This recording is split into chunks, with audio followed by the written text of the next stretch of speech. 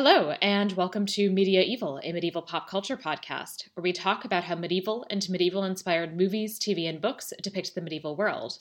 What do they get right? What do they get wrong? And what do they tell us about how modern people see the medieval past? I'm Sarah Ifstecker, a medieval historian, and today I'm here with guest Megan Sunday to talk about fairy tale meets historical fiction Ever After. Hi, Megan. Hello. I'm so excited. I am too. So welcome. Why don't you tell the listeners a little bit about yourself and about why you wanted to talk about this particular movie? Well, I am an archivist and I love historical fiction, and I mostly just want to watch this movie all the time. I wanted to choose this movie because this was a staple. I think on Twitter I called it a slumber party staple, which when it came out I was a little old for sleepovers, but my roommate and I in college used to just watch this, Dangerous Beauty, and just like on a loop. Those were our two, like our comfort movies. It was just, oh, let's watch Ever After. Let's watch Dangerous Beauty. It's very 1998. I don't know if they would make this movie today, honestly. Unfortunately. I think they should, but I think they should. Don't think they would. Yeah, that's a sad thing. And it's definitely one of those historical movies that I would by no means call myself an expert in anything, but I do like to read a lot, and I do enjoy watching movies like this and Dangerous Beauty, and going, anything with tutors and saying, I see. Those are choices that were made. My sister-in-law is an art historian, and so she's very excited that I'm talking about this movie, so I'll have to make sure. This movie came out when I was 11, which means that it was like just right at that right point for this to be the movie that I watched over and over again through all of my like early teens-ish. I realized watching it today that despite the fact that it's been a few years since I've seen it, I am pretty sure that there are lengthy sequences I know by heart. Same, yes. Yeah, I was 17 when this movie came out, and I remember it being in all the magazines. It was very like, Drew Barrymore is going to be in this Cinderella fantasy movie, and just being very excited for it. I don't know why. I don't know why this of all things. I love Drew Barrymore, so I think I was just, she's doing it. Look at her. It's so feminist. I don't know why it hit me. I mean, maybe it's because it's like, it actually is, especially for the 90s, a pretty feminist take on the Cinderella story.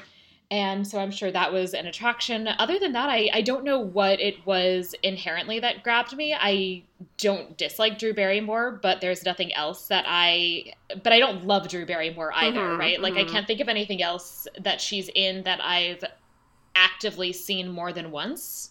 All right. I'm a big fan of the Charlie's Angels franchise for no good reason. Which is fun. And I remember seeing them, but I think it's also just it's a fondness for her in that she's always been in things like my whole life. I feel like she was always in the movies I enjoyed, loved E.T. as a kid, so was always obsessed.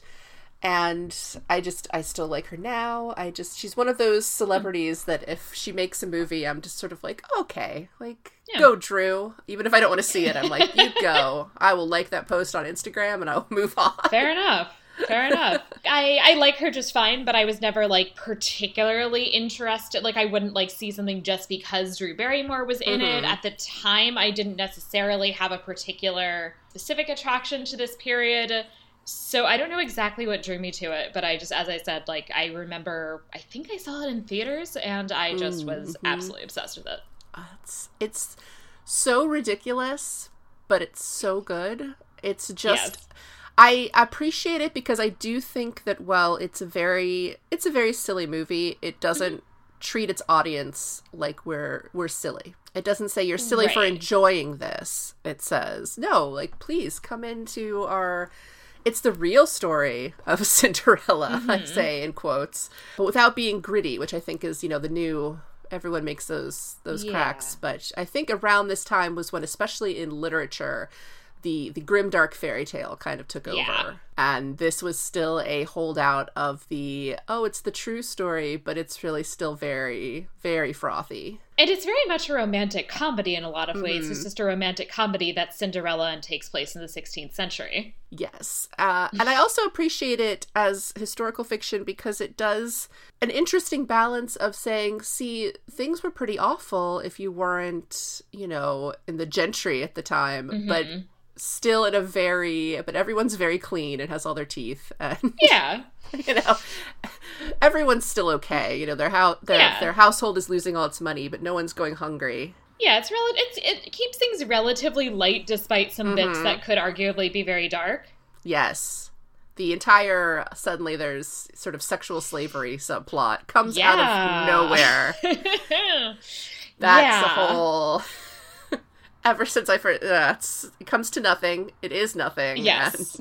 And it is able to work in this relatively frothy context, I think, because it comes to nothing and it's all very brief. Like, it's a very short sequence, right? And so you're able to move away from it very quickly. And it's presented in a very... I don't want to say unbelievable, but I think that especially in a darker telling of this sort of story, there wouldn't be the kind of just the gross hair sniffing and that sort of thing. Things would have already happened. And in this case, it was just he's just kind of a mild creep, and she's good with swords, so surprise. So it's okay. Surprise. I thought it was a surprise woman good with swords. Then I really appreciate the sequence immediately following that when everyone comes in on their horses to save the day, and she's just like, hi. I'm good. I'm good. Actually. I saved myself. Thanks, but no thanks. I'm going to keep walking. Which I was always very fond of. And I also remember always really liking the way that simultaneously the stepmother and stepsisters are great villains, but they're also, one of them isn't actually a villain ultimately, and Angelica Houston is excellent and just plays this role so brilliantly. And where it's just simultaneously you hate her, but she has these moments where she's kind of sympathetic, and I just think it's a fantastic performance. It's amazing, and she carries off the costuming in a way that I think a lot of the other characters don't, because, I mean, as with any movie, I think, set in this sort of vague time period of, it's sort of the Renaissance, so, okay. Right. A lot of the extras are just sort of wearing, like, crushed velvet, Joanne fabric, Right. And then she walks in, all headdress, all just the big jewelry. She has such great headgear. And she carries it off beautifully. She does, it's like, how can anyone born in this era, I think, carry that away? It's like, look at you. Like, if you told me she dressed like that at home, I would believe it. Right, because she's good at walking in these dresses in a way that most of the rest of the cast is not quite there. No. Like, there's this, like, the bit at the end right before she has her kind of downfall, she literally glides in the way she's walking in this dress, and it's like, I could definitely not walk like that in a full-length dress, like, absolutely never. No, and she really embodies the whole thing. And even the end sequence when she's looking around at everyone trying to get someone to take her side, it's just such a great kind of like, I recognize you. Oh, no, okay, you're not looking at me. As opposed to, unfortunately, poor Melanie Lynskey, who has to be the fat one. Right. Which is such a choice, especially like she's neither fat nor unattractive. Exactly. She just has a rounder face. It's the funniest part to that, for me, I mean, quote unquote funny, is that it's only because she has a rounder face and the actress playing her sister. But so does Drew Barrymore. Right, yeah. But at no point does anyone imply that Drew Barrymore is also, somehow unattractive or overweight. It's just that, I think that they often do that now in Cinderella retellings, with one of the stepsisters being more sympathetic. I know that in the Disney version, in one of the sequels, one of the sisters becomes sympathetic. I don't know which one because I haven't seen it, but I heard that. Okay. I haven't watched any of the sequels. I've only seen the original. No, Yeah, I watched that recently, the original, and my daughter was not impressed. Oh. I was just like, it's Cinderella, it's amazing, and afterwards she was like, where's Elsa? Oh. No one used enough magic, and the mice are great, but however... Right. I like this version does not have mice, it has Leonardo da Vinci. Yes, I love the idea that Leonardo da Vinci is the fairy godfather. I will say also, I think it's really interesting, and this would not happen if this movie was being made today as opposed to 1998. I have heard of next to none of the cast, with the exception of Drew Barrymore, Angelica Houston, Toby Jones is in it. He's the royal page who's kind of the spy for for her stepmother. This was kind of the era of Doug Ray Scott, because he was in Mission Impossible 2. He was in this. He was supposed to be Wolverine in X-Men, but I believe he had to step down from that to make Mission Impossible 2. And then he just sort of... I don't know where he is now. I'm sure he's done lots of something that I just haven't seen. Apparently he was in talks to be Bond, but then Daniel Craig got So is everyone. Right. I think that comes around all the time. That would have been good. Yeah, and Melanie Linsky, unfortunately, had this sort of phase that sadly continues to this day, where she sort of became the also ran best friend sister after being in Heavenly Creatures, which is astonishing, and that she's so excellent in, but being a round-faced brunette just sort of got the, like, hello. Yeah. The actor who plays Da Vinci and the actors who play the king and queen, like, they're really, I think, like, British character actors from what I could tell. So, and not people I'm familiar with. The actor who plays the servant that she has to rescue, whose name I cannot think of now, is apparently had not aged since playing pretty much the exact same character in Robin Hood, Prince of Thieves.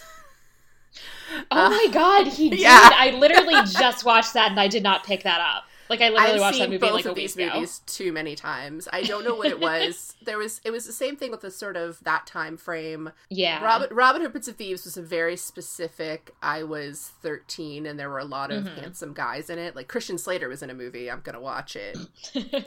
And I think it being a kind of, it's historical fiction. My parents kind of let a lot of it slide. Right. I suppose, I think I wouldn't have been allowed to watch, like, Pretty Woman, but Robin Hood, Prince of Thieves, it's a historical, it's a drama. Like, yeah, okay. Sneaking around, that kind of structure. But yeah, he is the exact same age, and it was a little unsettling. And yeah, that's 7 years earlier. And yeah, he actually, I think, looks younger in this. Yes. I think he does. It's a little unbelievable to me that apparently this manor house only ever had 3 servants. Right, yeah, which is also clearly like a plot device, right? Is that they want to make a point that she's friends with the servants, but they don't want to have more than like 3 actors playing the servants, and certainly not more than 3 characters that they want her to actually have a relationship with. It's like, there would have been, let's just say a couple more than that. I mean, and I get, and you're right in that you want to focus on a specific subset, but I think that you can manage that. I think something like Downton Abbey, which had characters you focused on, but there were always other people in the background. Right, and I think they actually did have other people in the background. In the beginning. Maybe, in the beginning, you're right, before the father died. Yeah, so maybe it's that she just fired most of the servants? Probably. Sold them.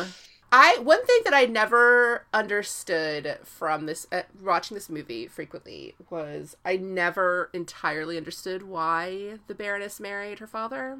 My theory about it is, and this is a theory that is not actually coming from anything I think that is said in the movie. This is a theory that is coming from social dynamics in the 16th century. This kind of slight downward mobility for women is not entirely uncommon. So if you're from a noble family, but you don't have a ton of money, maybe especially if you're somebody like her who's in this position where you're a widow with 2 daughters, that you then end up marrying somebody who basically, he's rich and he wants the prestige that comes with your title, but he's the one who actually has any money. Okay, that makes sense. And her father, I'm kind of guessing, is this like wealthy merchant from how he's portrayed in what we see of him. Yeah, and I think it's because they never quite... It's always made very clear that her mother was just, a regular person, but they're pretty fast and loose with titles. And yeah, so my guess is that her father and probably also her mother belonged to this class of people that you would probably still consider elites just by virtue of the fact that they are well off, but who are not titled and who are not formally part of the nobility. And often in practice, I mean, so one of the things that you see as you're getting into revolutionary France, and this is, I'm already, I feel like getting slightly beyond the area where I actually really know what I'm talking about. But my sense is that, so you have the kind of the three estates, right? And so it's the nobility and the church and the third estate, which is like the ordinary people. But the ordinary people who are actually represented in government aren't like actual ordinary people. It's that it would be like basically the 16th century equivalent of like Jeff Bezos. Right? So somebody who's like not titled, he's like not like the gentry, but he's like, he probably like owns a ton of land and is extremely rich. I guess I just hadn't realized that was already becoming a thing, considering how much that is sort of still a new concept in even like the Regency in England and whatnot, this idea that you can just sort of make money. It was always a little bit like, how odd that he just found, but I don't know much of anything about France, so. Yeah, it's very regional is my sense, and so England is actually not my area, and France isn't exactly either, but this is something that completely makes sense to me in the area I do study, which is Catalonia in northeastern Spain, is that it's very much like you have the urban elite who are basically like merchants, and then they like buy up a bunch of property both in the city, but they also have estates out in the country, and they're essentially this kind of wealthy mercantile elite, and that's fairly common in the Iberian Peninsula and in the Italian Peninsula already in the kind of late Middle Ages, and I think in some parts of France as well that is the case. Well, this is clearly English France. Yes. Because everyone, right. It's the old French, everyone has an English accent, but we say French words. Occasionally. We say monsieur. We say Frank, even though they didn't have Franks. The only thing that's ever truly bothered me about this movie, and it's the silliest of all of the possible issues of this movie, is that that's not how the Mona Lisa works. It's not like... Right, that it's in this, like, poster tube. That it's a print that he bought at the store. It's a poster sale on campus, and Da Vinci was like, awesome. Yeah. Also, the whole calling him Da Vinci thing. Right, that they're like, Da Vinci, Mr. Da Vinci, how are you? I had an English professor in undergrad who, if you said that, would be like, nope, again. Like, right. She was one of those, you know. Yeah. We'd read his writings and a biography of him and whatnot, and if you were speaking in class and called him Da Vinci, she'd be like, So we begin also with this frame story, which is this elderly noblewoman who is Jeanne Moreau. And she's inviting the Brothers Grimm over, and it's like, it's great because I love that she's like, I was a little taken aback by your version of Cinderella, and it's like, yeah, fair, because that's the one where it's like the stepsisters cutting their feet off. Yeah, theirs is a little rough. Yep. She doesn't bring that one up. I appreciate, because I don't know who these actors are, and I can't tell if their accents are just very German or just very fake. Yeah, I don't know. I look it up. I didn't look it up either because I was like, they're really nothing. I cannot look this up. They're nothing characters, but they are being so German that I can't tell if it's true. Right. I find it very interesting that she's just like, well, everyone sit back, get ready, because here I come. Yep. I appreciate how many people were in her chateau. Yeah, she's got like a real population of servants. I feel like when they have court scenes, it's like somebody realized that, they would have just had a lot of people around. Like when Danielle goes to get her servant free, it's literally just lousy with people milling around because, that's what they did. Yeah, so that actually, that makes me think that the reason, that the implication is that, like, the manor has, like, she's let go almost all of the staff. Yeah, she must have. Yeah, because there are a few other people, at least. Like, there's maybe, like, 10, 15 people, I think, in the scene toward the beginning when you have them first meeting Radmilla and her daughters, and then also when you have Auguste leaving again. Auguste. It's this, like... It's such a trope in movies set in the pre-modern era that if you have a good, nice parent, they will die so fast. Which is also a fairy tale thing, of course, and so obviously you have to kill off the dad.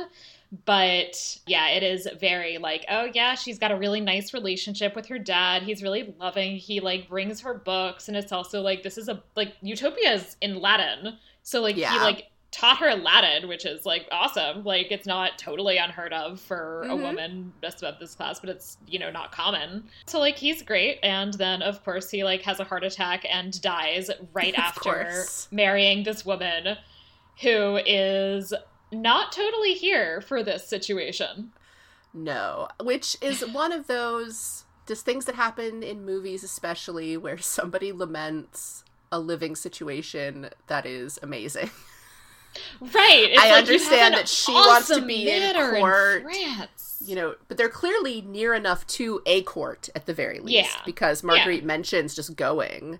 So they're clearly close enough. And just, this idea that she's lamenting being left in this beautiful manor house in the forest, it reminds me of Sense and Sensibility, when they're like, I guess we'll live in this 5-bedroom cottage. The economic situation, I think, is interesting, right? Because the implication is basically that, like, her issue is that she is neglecting the manor. She's not, so, like, she doesn't know how to run a manor in a profitable way. And she also is presumably not doing the kind of trading that I am assuming that that's what Auguste was doing, and a lot of where his money was actually coming from. But she's still trying to live basically like the way she lived when she was, you know, as a baroness. Exactly, yeah. And it's like, how long did you think you were going to keep this up? Yeah, and it's sort of astonishing to me that, and again, I don't necessarily know if this is true or if this is just sort of a modern assumption of the time frame, but I would have assumed that there would have, at some point, a man would have shown up and been like, I run, you know, I'm his manager, or I, you know, do this. And maybe that happened and she just got rid of them. But it seems astonishing to me that at any point anyone would have just been like, well, okay, ladies, have fun. Especially because he seems like he goes on semi-regular business trips. It seems like there must have been somebody that he had on staff who's involved in some of that kind of local managerial work.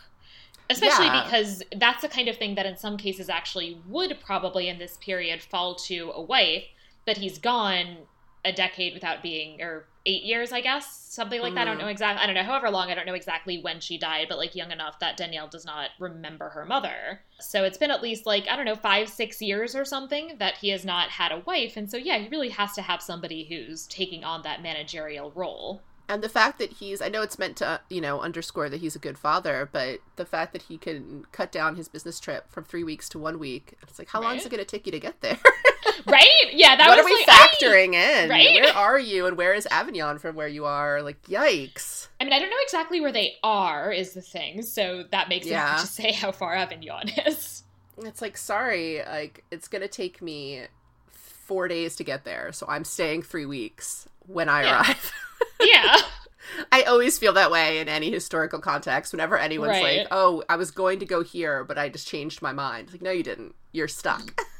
Yeah. You're it's like now. A week he's going to basically like get there and then have to turn right around. Oh, on a horse. He's like, no thanks. She's kind of a tomboy, which of course she is. And we get the big contrast, right, with her and the stepsisters, because they're very much like miniature adults, ladies, and she's very much like a tomboy, but also like a normal kid. Exactly. Yeah, that's the thing. And I appreciate that is a thing that comes up so frequently in these sorts of stories, though. The idea that at no point would he have, I don't know, like gotten her any kind of nanny.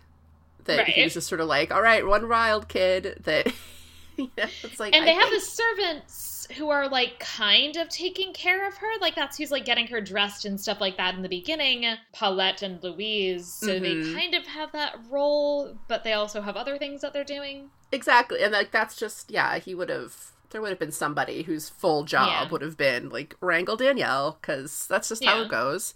Someone's teaching her Latin. I mean, right? Like, yeah, because like her education is impressive, but it like feels like it must have been sort of haphazard. Because it's kind of presented as just like her father like shows up and like reads to her in Latin a bunch. Yeah, shows her how to sword fight, and then is like, well, gotta go. Yeah, I do appreciate greatly that Gustav is not a love interest. I do too. I really like that she They just don't has this grow very up. consistent platonic friendship with a guy. He doesn't have a crush on her. He doesn't, there's no drama with Henry later because like, oh, well, I always loved you. It's just, no, he's there. He's her buddy. Yeah. And that's they just never, how it they is. never And think it's of each other that way. And it's like, oh, that's nice. I like that.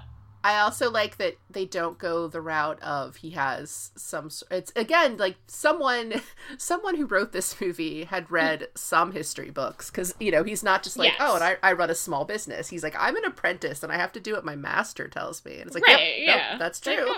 Yeah. Yeah, that's right, Gustav. Yeah. Good job. But of course, the thing that is like the core problem of this movie, and this happens a lot in movies set in the pre-modern period, is that it's all of these people who are just shocked at the concept of having to make an arranged marriage. Yes. Especially people How dare you? Royalty. Yes. And the idea, I'm sorry, Henry, but the idea that you're how old and they haven't arranged anything for you yet. I mean, maybe there were other ones that fell through. I mean, look at how, that happened pretty frequently. But the fact that it's just now occurring to them that they should marry off their son, the heir to the throne of France. Yes. And I mean, we'll get to this later, but the real Prince Henri married when he was 14 years old. Yeah. So. And I was discussing this earlier, actually, because I was talking about how I was going to be talking about this movie, and it's an issue because I think that there is this perception, and I'm sure, like, I'm sure you've talked about it, and I've just missed that one, but, like, there are people who will tell you completely seriously that, like, oh, well, 300 years ago, everyone was married when they were 12. And it's like, well, no, okay. Right. My ancestors were not getting married when they were 12. Because no one cared. Yeah. Yeah. Maybe the farm next door would have said, maybe someday we'll get our kids married, and then we'll have a very big farm. It's like the royalty and nobility who are getting and married, even that was more arrangements, but not necessarily the actual marriage, to the point where if you read, contemporary reactions to, like Margaret Beaumont having Henry VII when she was 12, people are like, oh. Right. Because even when they actually went through with the marriage, there seems to have been something of an expectation like, well, we're going to marry them just so we can kind of make sure this is all settled. But we don't really think they're going to, like, have sex. Yeah, exactly. To where, her husband, I think, was, like 25 or something. And people at the time even were like, oh, that's unfortunate. That Yeah. Oh. Yeah. Yeah. And so I think they were trying to find this balance where, oh, well, we're going to have everyone just thinking about getting married at what seems like a normal time for us. But yeah, I don't need to see Henry, getting married when he's 14, but also what? Yeah. Right. No one brought this up to you before. You're 25. Yes. And you also just get to like wander around and have a oh my great gosh. Time. Yeah, no one is ever watching you. No one is ever with you.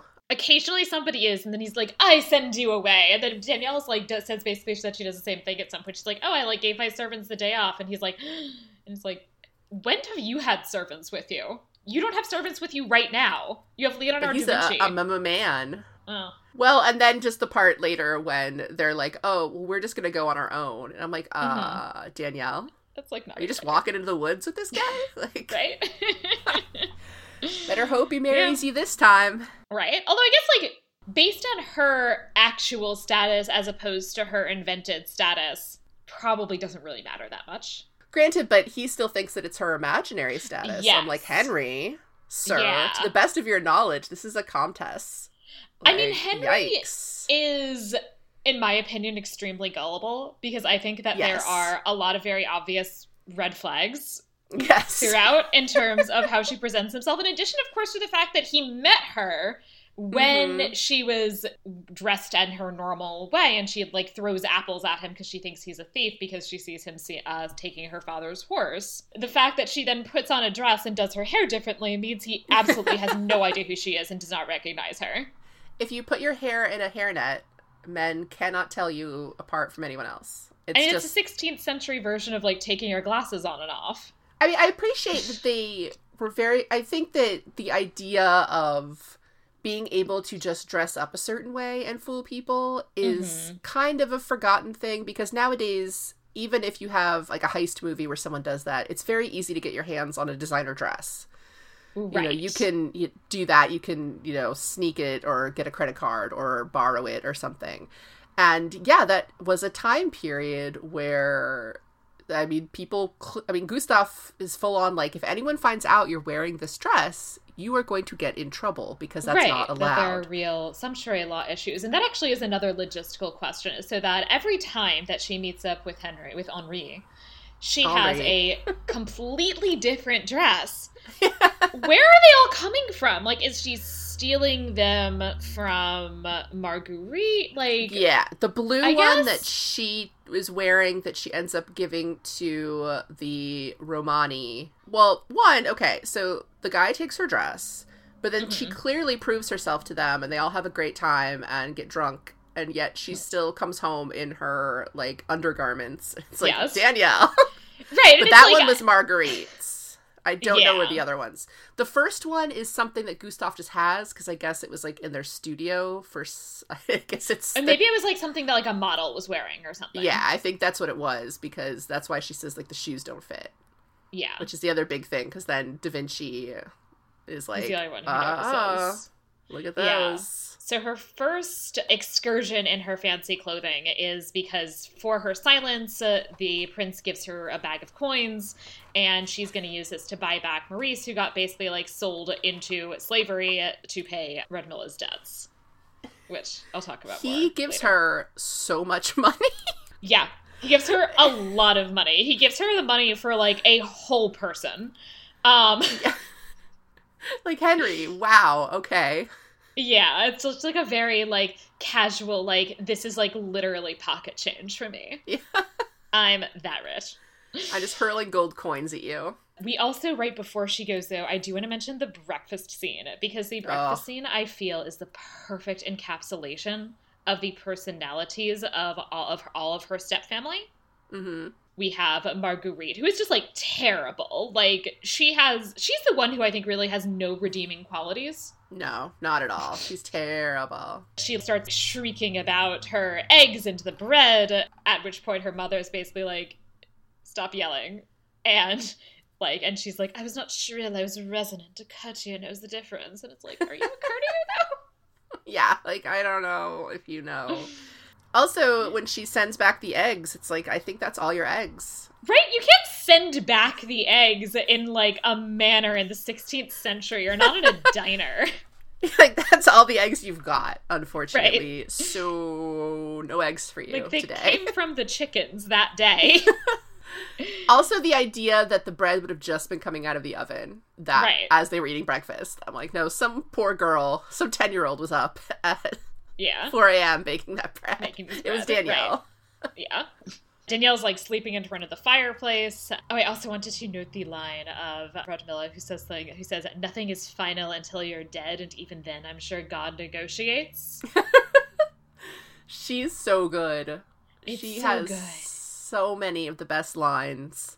And I appreciate that they, because of being a movie set, you know, made in 1998, that even in the flashback, the opening sequence, it's just, they just sort of, like, this is who this character is. They don't try to make her look super younger or anything. I feel like now it would be that CG smoothing, just because they'd say, oh, it's a 10-year age gap. We have to make her look super young. It's like, no, it's okay. Like, remember when we just, like, made movies and everyone didn't have to be smoothed? Yeah. She's really, like, very excellent. She's very confident in herself. I mean, you know, she is somebody who we don't know that much detail about her life prior to this marriage, but she's somebody who, my sense is that the title like, I think she is, like, of noble background, but maybe, like, the title Baroness, which I think is a somewhat higher title, but that might actually come from the husband. I'm not sure, because then it doesn't appear that Marguerite and Jacqueline have titles. And I feel like if their father was a baron, they would have. I feel like maybe Redmilla is the daughter of... No, then she wouldn't be a baroness. If she was the daughter of a baron, she'd be something else. Right. And so that's... I mean, so in general, there's some things that I like that don't quite add up about exactly what titles Marguerite and Jacqueline are supposed to have. Because it doesn't make sense they wouldn't have any sort of title, but they seem not to. But that seems odd to me. It also, they're like, it makes me wonder, like, what is the family situation? Like, is there like a brother or something from a previous marriage who basically like told them to get the fuck out? Because I believe like they like his like, because also like you would think they'd be entitled to something, or that like he would have made some kind of provision for them in his will. Like, it doesn't seem like he has like like there are like dowries set up for them. Yeah, whereas Danielle has one, and I appreciate that her dowry is her mother's dress and the shoes, because that's so. I mean, I act like I'm an expert, but that just seems so much more realistic to me than I think a lot of things would have had it be like, oh, it's all this gold or something. It's like, no, it's probably the most expensive thing her mother owned. And now it's the old Shakespeare, the second best bed. Like, that was actually a big deal. Yeah. Because, of course, there are cash dowries, but she's probably somebody who, especially given the circumstances surrounding her father's death, that there wasn't necessarily funds put aside specifically for that, certainly. And especially given that, like, the funds just, like, aren't there anymore, right? Like, that's also the weird thing is, like, nobody's administering the estate. Did he make a will? If so, what were the provisions of his will? Because you actually would potentially see, and again, this isn't exactly my period, but in the period I look at in the 13th and 14th century in the Iberian Peninsula, you see in wills that fathers are basically, like, saying, I'm leaving aside 500 sous for my daughter's dowry. But then there's also, like, a system set up where there would be, like, an executor who's responsible for making sure that there's actually, like, that the amount of money he says he has is actually the amount of money that he has, and then figuring out what happens with those legacies, and then who actually has guardianship. As I said, I don't know exactly if this works precisely the same here as in the area that I'm looking at, but like a child who is 8 years old would have a legal guardian who would be somebody who's responsible for her financial affairs as well as her like well-being. She seems like somebody who should have, like, it seems like they should have had that kind of provision for her, given that her father is a wealthy man. Yeah. But there clearly isn't. No. And just the fact that apparently at no point has anyone checked in on her. No. Because it's not as if they're pretending that she's part of the family and then once, someone leaves, she's just the servant. Yeah. But I think that's just the Cinderella element, because that's what always happens to Cinderella, is the moment the dad is dead, their stepmother just takes over everything and makes all the calls. But that this is something that there are social safeguards to try and keep this sort of thing from happening. And, like, not that they're perfect, but that, like, it's slightly odd that it would, there would be this much of a change. I think it's just it's still this kind of idea that I think people tend to set anything that takes place before, like, 1913. Everyone's like, it was the Wild West, and just, you could do whatever you wanted, and... There were no laws or no one was in charge of laws or anything. It was all nuts. And it was like, that's not accurate. Yeah. And I find it very frustrating because, like, I literally, like, I spend so much time looking at contracts. Like, that's 90% of what I do is, like, I literally, like, read legal contracts. So I know that they existed. And as I said, that, like, specifically when you're talking about, like, family and about, like, what happens when a man dies and leaves minor children, like, this is something that they're, like, very thoughtful and concerned about. Yeah. And I can't imagine that he would leave his estate and the care of this child in the exclusive hands of a person that he married 5 minutes ago. Yeah. Literally, that we're not even, I mean, I'm going to be honest, I'm not even entirely sure it was consummated, because Radmilla just seems kind of, I don't know, uptight. And because he kind of seems like, I mean, the first night at least that they're at their house, it seems like he's spending like half of it like reading to Danielle, so like... Danielle has to be like, yeah, you're married now. Shoo. Like, he's go. like, I guess. Like, I really care more about being a dad, but like, yeah, I guess I'm married. Whatever. Like, okay, sir.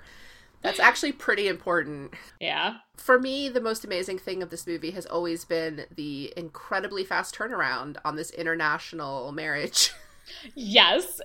So that Francis makes this compromise, right? That he gets to pick a bride as long as he does it within like a week or whatever the turnaround is supposed to be. I can't remember when this masked ball is scheduled for, like, but not very long, right? No, they're supposed to. So Henry's big like drama in his gilded cage, which is his big line. His life is so hard. Is that he's supposed to marry this princess from Spain, and Gabriela. he does not want to do that. Even though it sounds like it's a done deal, yeah, his father says, look, you can have a chance to pick before we have this ball, but if not, then you're going to marry this princess. Right. And after there's, of course, the miscommunication between him and Danielle at the ball, he pretty much immediately is like, well, all right, here comes the entire retinue from Spain. Mm-hmm. Like, the king and queen are there. They didn't just send their daughter with, representatives. They are there. Yeah. It all happened, very quickly. That, he's 1 week, he's like, yeah, I don't know about this whole marriage thing. And then he's like, nope, get here right now. Just ship her over. And I guess, they are trying to marry her off so she doesn't marry that, nice, middle management guy. Right. That she's in love with. But just that whole sequence, and I get that it's supposed to be funny, but just this idea that she would have been that vocally, just crying and everything. It's that's awkward. I don't... It's funny, Gabriela. Weirdly, but it is. Yeah. The way she sobs is funny. I don't speak Spanish, so I don't know, what her parents were saying, but I'm sure it was pretty... they're basically blaming each other, was what I caught. Yeah. I do like that they again, as with all media of all time, it's if you're from Spain, you are a very, dark brunette person. Yes. It's why, first of all, why would you're very passionate. Why would her mother probably also be Spanish? They always do that in these movies. It's always these are my very English, noble parents. And it's I don't really know that they would both be English, but all right, we'll go with it. The fact that both of her parents are, of course, just classic Spanish people. It's anytime they put Catherine of Aragon into anything and they're look how she's so dark and so Spanish. And it's she was a redhead. Right. Who lived in England since she was 6. In terms of who the actual king and queen would have been, I think we can say, for the sake of argument, our dates are as usual a little fuzzy, that she would be Portuguese. Okay. So, that's But they're still arguing in Spanish. Yes. They sort of, Francis and Marie, the king and queen of France, come off as, vaguely English, but they actually would have been both French in this particular case. Okay. Because Francois I is the first of, his lineage, of, his, direct male line to be king. He is, a cousin of some kind. And so he ends up marrying the daughter of the previous king. Well, sometimes you gotta... That's one of these arranged marriages that didn't make anybody very happy, as Henry is very... it takes pains to remind his parents, your marriage is shit. Yeah, look at you guys. Wow. Oof. It's okay. Henry. They're both at that point thinking, God, I wish we had been able to, have, 6 more children at least, because this one. Oof. Yikes.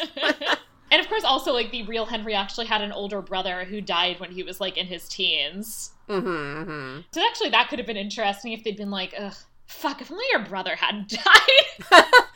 Gosh, why do we keep that one? Well, it's I love when history comes, just butts up against whatever story they're trying to tell. Right.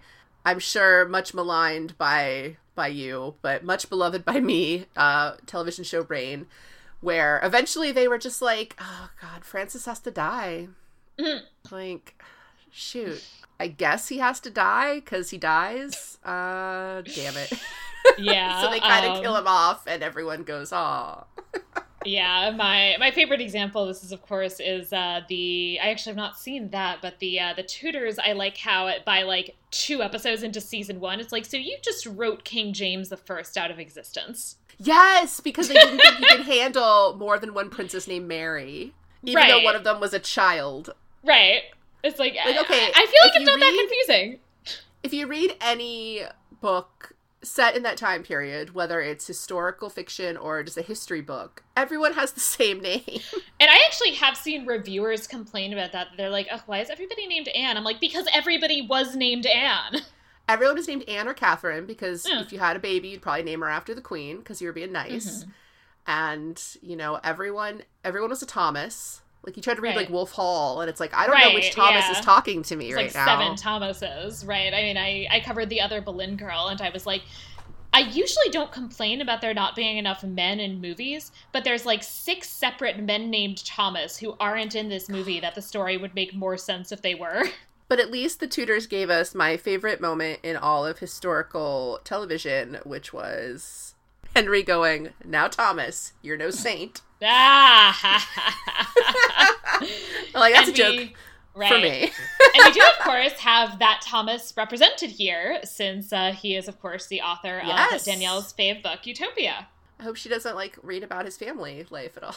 Right! She's like, right? Oh. Yeah, and I'm going to talk more about Utopia. Awkward there. Yeah, and I'm going to talk more about Utopia later, and the ways in which, like, maybe she would be not that into Utopia if she read all of Utopia. But I also want to talk about Henri and Danielle's relationship, which begins when she's buying back Maurice's freedom. So he basically overhears what's going on. She ends up quoting Utopia at him, which he is impressed by, but then basically says, like, that book sucked.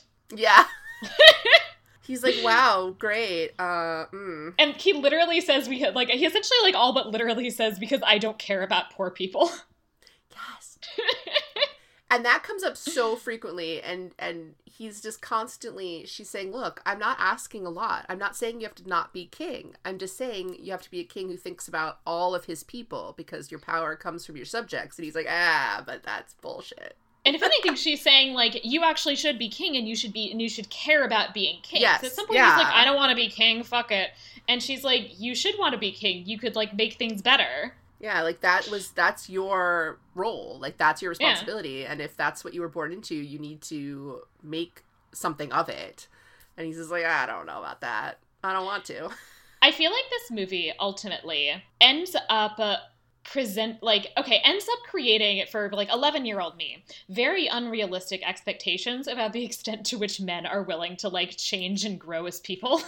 Oh, absolutely. But at least, I'll say that at the very least, all of Henry's changes just seem to be the result of actually listening to someone. And granted, it's someone that he has to want to make out with to listen to. Yeah. But even the decisions that he ultimately makes when he decides that he wants to start a university, he's like, look, I invited the Romani to our wedding, to this party. Like, that means I'm very gregarious. Like, I'm a great guy. Look at me. I'm going to found a university because you're hot and you like books. But at the very least, I'll say that I appreciate those changes more than I would if he was presented in any kind of, like, harsher manner. If this was a different movie and he was, you know, like a true asshole, I think, then I would. He's just he's just kind of a pompous kid. He's like a spoiled rich kid, and he's never thought seriously about anything in his life. Yeah, he only listens when a pretty girl tells him, but, I mean, at least he listens. Right, yeah, you know, like, it's not that bad overall. His dad is just always yelling at him, so I can't be too surprised. And they do have a lot, I like that a little later, there are some moments where he does mention, like, when they go to the ruins, and he says, you know, this is where my father liked to come before there were wars. So there is this sort of idea that, like, his father used to be a different person, and used to, maybe they would hang out more and talk, and then, you know, things got very real, and he had to do, you know, king stuff, and I think it's probably part of Henry's thing, is he's like, oh, I don't want to do that. And it also provides some context for, you know, him wanting Henry to grow up to make an appropriate marriage, is that, like, he actually, like, he has, like, just been in a war. He actually basically, like, brought, like, in real life, basically, like, brought Da Vinci back from the war, essentially. It's my spoils of war. I brought this old man. Right. And, you know, he, like, agreed to it. Like, he didn't just, like, drag him by the hair. But he, like, you know, meets Da Vinci and, like, talks him, like, while he's, like, at war in the Italian peninsula, and, like, talks him into coming back from Italy. I do appreciate how they're very careful to have Da Vinci be like, love is great and amazing. I will specifically never mention the gender of any person I might have possibly ever had feelings for. It's like, all right, good movie. Good for you. Which, like, is, you know, is nice. Like, it would have been great if he was, like, openly gay, but, you know, it's 1998. They're probably not going to do that. I like at least that Da Vinci is not, like, specifically heterosexual. Yeah, they don't have him, you know, they didn't just toss in some sort of lost love that is like, oh, and it was a lady, and it's like, I'm sorry, what? Like, was it, though? Was it a lady? I also don't know at that time period how, I don't know enough to know how openly gay he could have been anyway. Like, it's like frankly. the kind of thing where you don't really talk about it, but everybody knows, I would say. Well, I mean, he did have all those just guys with him on his carriage. Right. It's like everybody basically knows what's going on, but it's like not polite to talk about it. Okay, that's fair. All right. That's better than I would have anticipated, honestly. Yeah. And like occasionally there's like preachers railing against homosexuality, but like most of the time it's just like, yeah. I mean, that's better than essentially it's like for a lot of the time for like the like wealthy men, it's basically like, that's better than them trying to seduce noble women if they're just sleeping with each other. Yeah. I mean, especially in in the Italian cities, it's actually like a big thing in particular that they're basically like, could be worse. Yeah. It's like at some point try to get someone pregnant. Just please. Just give it a shot. Like, once you get married, try to get somebody pregnant. But, like, honestly, the fact that you're not now either, like, getting pregnant some village girl and then, like, we'll have to, like, pay for this or whatever, and you're not, like, seducing noble women and, like, fucking with with somebody's marriage plans, those are both worse options in a lot of ways than just, like, the kind of tacit assumption that they are sleeping with other men. All right. That's actually better than I had anticipated, because I really thought that it was just a sort of immediate, now you're in prison type thing. Like, as I said, like, you don't want to be, like, too overt about it necessarily, but, like, as long as you're not, like, literally caught having sex, you're probably basically fine. Well, I mean, at least he's out there just preaching love for everyone and preaching love, helping Danielle get ready for prom, basically. It's also very much like this, their relationship is like, it's not quite like an enemies to lovers trope, but it's very much a like, she at least like claims that she like thinks he's an asshole and he's very into her. When they first meet, she's very like concerned that he's gonna recognize her from before, which of course he doesn't, and is like has this very convoluted attempt to like not give him her name. She's like says she's visiting a cousin and he's like, who? My cousin? Which one? Well, the only one I have, sire. I'm waiting at that point. That's the moment where you probably just want to be like, I'm a little concerned about what's happening right now. Like, are you all right? Like, right. Like, the fact that she's trying actively to not tell you her name is red flag number one. And then the fact that, like, every time he sees her, she, like, comes out of nowhere, disappears. Nobody at court has any idea who she is. Nope. Although I do appreciate his mom being like, there are too many people for me to know everyone. Yes. Oh my god. But like, even she at some point, she eventually is like, I keep asking people and I feel like she's like semi-serious when she was like, I was worried she was a ghost. Yeah. It's like, I was getting very concerned about the fact that my son is talking about this girl that no one knows about. Right. Like, because it makes sense. Because we even see when the queen eventually kind of meets Marguerite that she kind of, it seems like she doesn't actually know who she is, right? She has to like ask somebody in her carriage, what's that girl's name again? Yeah. But that makes sense, right? Is that like she doesn't know anybody. There's too many courtiers, as she says. But like the assumption I feel like she has is that like there are other people who bother knowing people's names, and that she could. Oh yeah, that's why she has that lady in waiting with her. Exactly. Like that's what ladies in waiting are for, is to know the people that aren't important enough for you to know. I mean, and especially when you consider that there are so many people and they probably just, are continuously having more children, and it's like, oh, here's this new batch of ladies in waiting. Like, who are they? Right. Oh, God. Like, who are these ones? Like, when can I get them married to people and away from here? Like, oh, boy. They're having fun. They go to a library. It's very nice. It is. The monks are like, thanks for just stopping by, I guess. Hello. Right. Hello. I also don't know enough about when they do try to throw in history, like his whole thing about asking why Danielle doesn't go to church. Like, I don't know what that was about. Oh, right. I mean, it makes sense, like, that they actually probably would both be at church. And she says that, I my faith is better at home. And he's just like, oh, yeah, my father's edict. And I'm like, okay, which one? I don't know what that is. You're in France. Yeah. I assumed you were all just Catholic. We have a lot of, like, fuzziness in terms of times. But if we base this on like when Da Vinci arrived in France, for example, we're still pre-Protestant Reformation. That's 1516, and Luther's 75 Theses are 1517. So I think there is an edict, but I think it is later. I just like that they thought like they had to have a reason why. Right. Because everyone else is at church.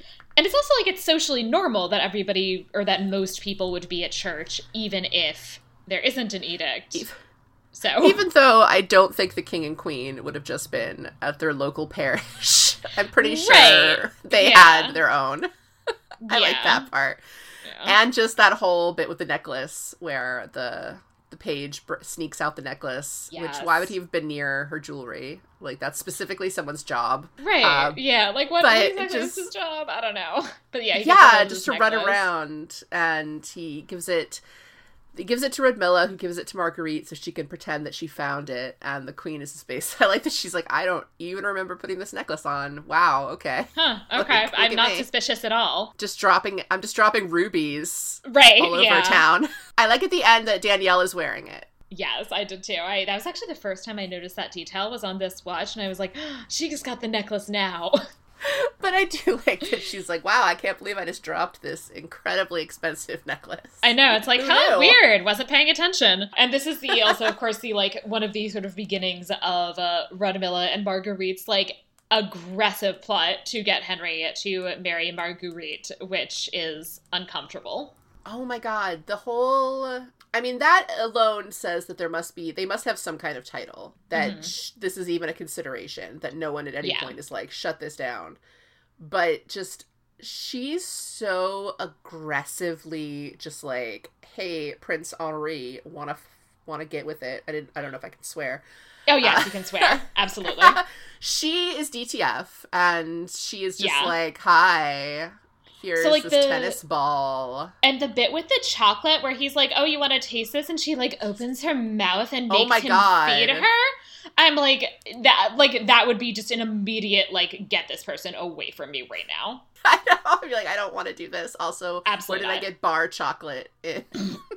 Right, yeah, that's the thing is that, like, the chocolate is, like, in, like, a bar. And it's like, okay. Yeah, it's just... part of me just like it's those little things where I'm like, I don't know a lot about history, but I know that that's not right. It was like on the Tudors when they had Princess Margaret just marry some random king of Portugal, and I'm like, there was not one to be had at the time, ma'am. Like, right. Well, right. Well, it's that like it's because they screw up the timeline. And so they can't marry, and so they screw up the timeline so that you already have the, like, young, hot King of France, and the old King of France that she married is dead. Yeah. And so they, like, have to marry her off to a king of somewhere else. I do feel like in historical stuff nowadays, there is this tendency to just kind of treat Portugal as, like, a free-for-all, because people are like, I don't know, Portugal? What happened in Portugal. And actually, in terms of the incestuousness of European royalty... It is He's married to his niece, right? Right, yeah. But it's also, I was going to say, so that sister of Henry VIII, Mary, she's the one who was married to the King of France, Louis XII, whose daughter is then married to Francis I. So she is the stepmother of Prince Henri's mother. And then they wonder that there were issues, and everyone was dramatic. And I like how angry everyone is that he might marry this Spanish princess, but it's like, it's not as if this never happened.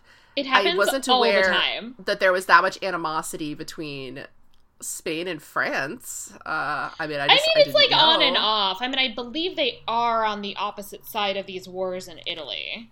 At the time, that was how many kingdoms? Decent amount. Like, who knows, Italy? Italy, what are you doing? My ancestors are going, I don't even know. None of it mattered. I will guarantee that none of it mattered to anyone I'm dimly related to, because we were all just on our piece of ground somewhere going, I don't know who's in charge of anything. Yeah. I'd just like some food. Please don't let me starve. Yeah, please. I will serve whoever is in charge of this region. Just let's keep it moving. And my family on my mom's side is Jewish, which means that they were basically like, yeah, I just want to be not killed or kicked out, maybe. You're like, hello. That'd be cool. Like, hi, how are we all doing? Thank you. Can we stay and not get murdered? That'd be fun. Thanks. Bye. And I like how that was still such even fully into like the Victorian era, where it just is sort of like, well, that's so exotic, like Jewish, you say, and it's right. like, oh boy. Especially in England. There are no minorities in this version of, of France, except for the Romani, who are just kind of colorful French people. Right, yeah. So we've got the Romani, who are like fun, and they have like their fun episode where they're like get drunk with the Romani. So Danielle the next day is like hungover and snarky, which leads into the scene that makes me sob every time I, an adult, watch this movie. Where so there's this bit where, you know, she has the mother's dress and shoes, and when they first get it out, Danielle kind of pops in and they're like, oh, we were getting this out for you. But now she's like been a bitch to them one time, so they're not gonna keep up that pretense anymore and are like basically having Marguerite to try it on, or she's like about to try it on. Danielle is upset because like this is her mother's stuff. And when she says, like, these are my mother's, Marguerite responds, yes, and she's dead. Oh, and I know. Danielle punches her in the face, and it's so satisfying. Because it's not just, and she's dead. It's a full bitch, and she's dead. Yes. Like, oh! Yes, and so that punch, and she's, like, chasing through the house, like, yelling that she's gonna rip her hair out. Also, it's 1513. Legitimately, everyone you know has at least one parent who is dead. I'm sorry, that's just She the way also it has presumably a dead father, actually. Yes. Like, Marguerite also has a dead parent, which is just not being discussed. Like, let's be fair, everyone that you know knows someone in their family has died, because that's just what we're playing with here. Right. Like, oh my goodness. Yeah, that part is so rough. And then she holds Utopia over the fire. Yeah, and says, you know, and basically like, I'll give you the book if you give me the shoes. And then she gives her the shoes. And then, of course, because Marguerite is the worst, she still throws the book in the fire. And Renilla even holds her back so she can't even try to grab it. Because she could have grabbed it. Yeah, she could have grabbed it and it would have been a bit singed and it would have made it. Yeah. Oh. Also, I don't know why they had such a fire, like that high up a fire burning. Right, it's like a very serious fire. Maybe it's very cold out. It could be very cold. Maybe they were boiling water or something. Yeah. I'm not sure. Yeah. One thing I did notice about that scene, only because I was reading the IMDb, the goofs, which are always hilarious, is that somebody has as a goof that when Marguerite is running away from Danielle, she like stops at the bottom of the stairs and steps back and keeps running so that Danielle can catch up. And I'm like, have you never seen a movie or a play? Or like, that's just staging. Right. She can't just take off out of Drew Barrymore's reach. Right. No, that's not how it works. Like, she's got to do something to compensate for the fact that she's running ahead of her. She can't just keep running. Yeah. And just the fact that someone was like, aha, a goof. It's like, no, that's just how it works. Like, in the same movie where everyone is, like, talking about having paper money and, like, her Cinderella's glass slippers just kind of look like some slides you would have bought at the mall for your prom dress.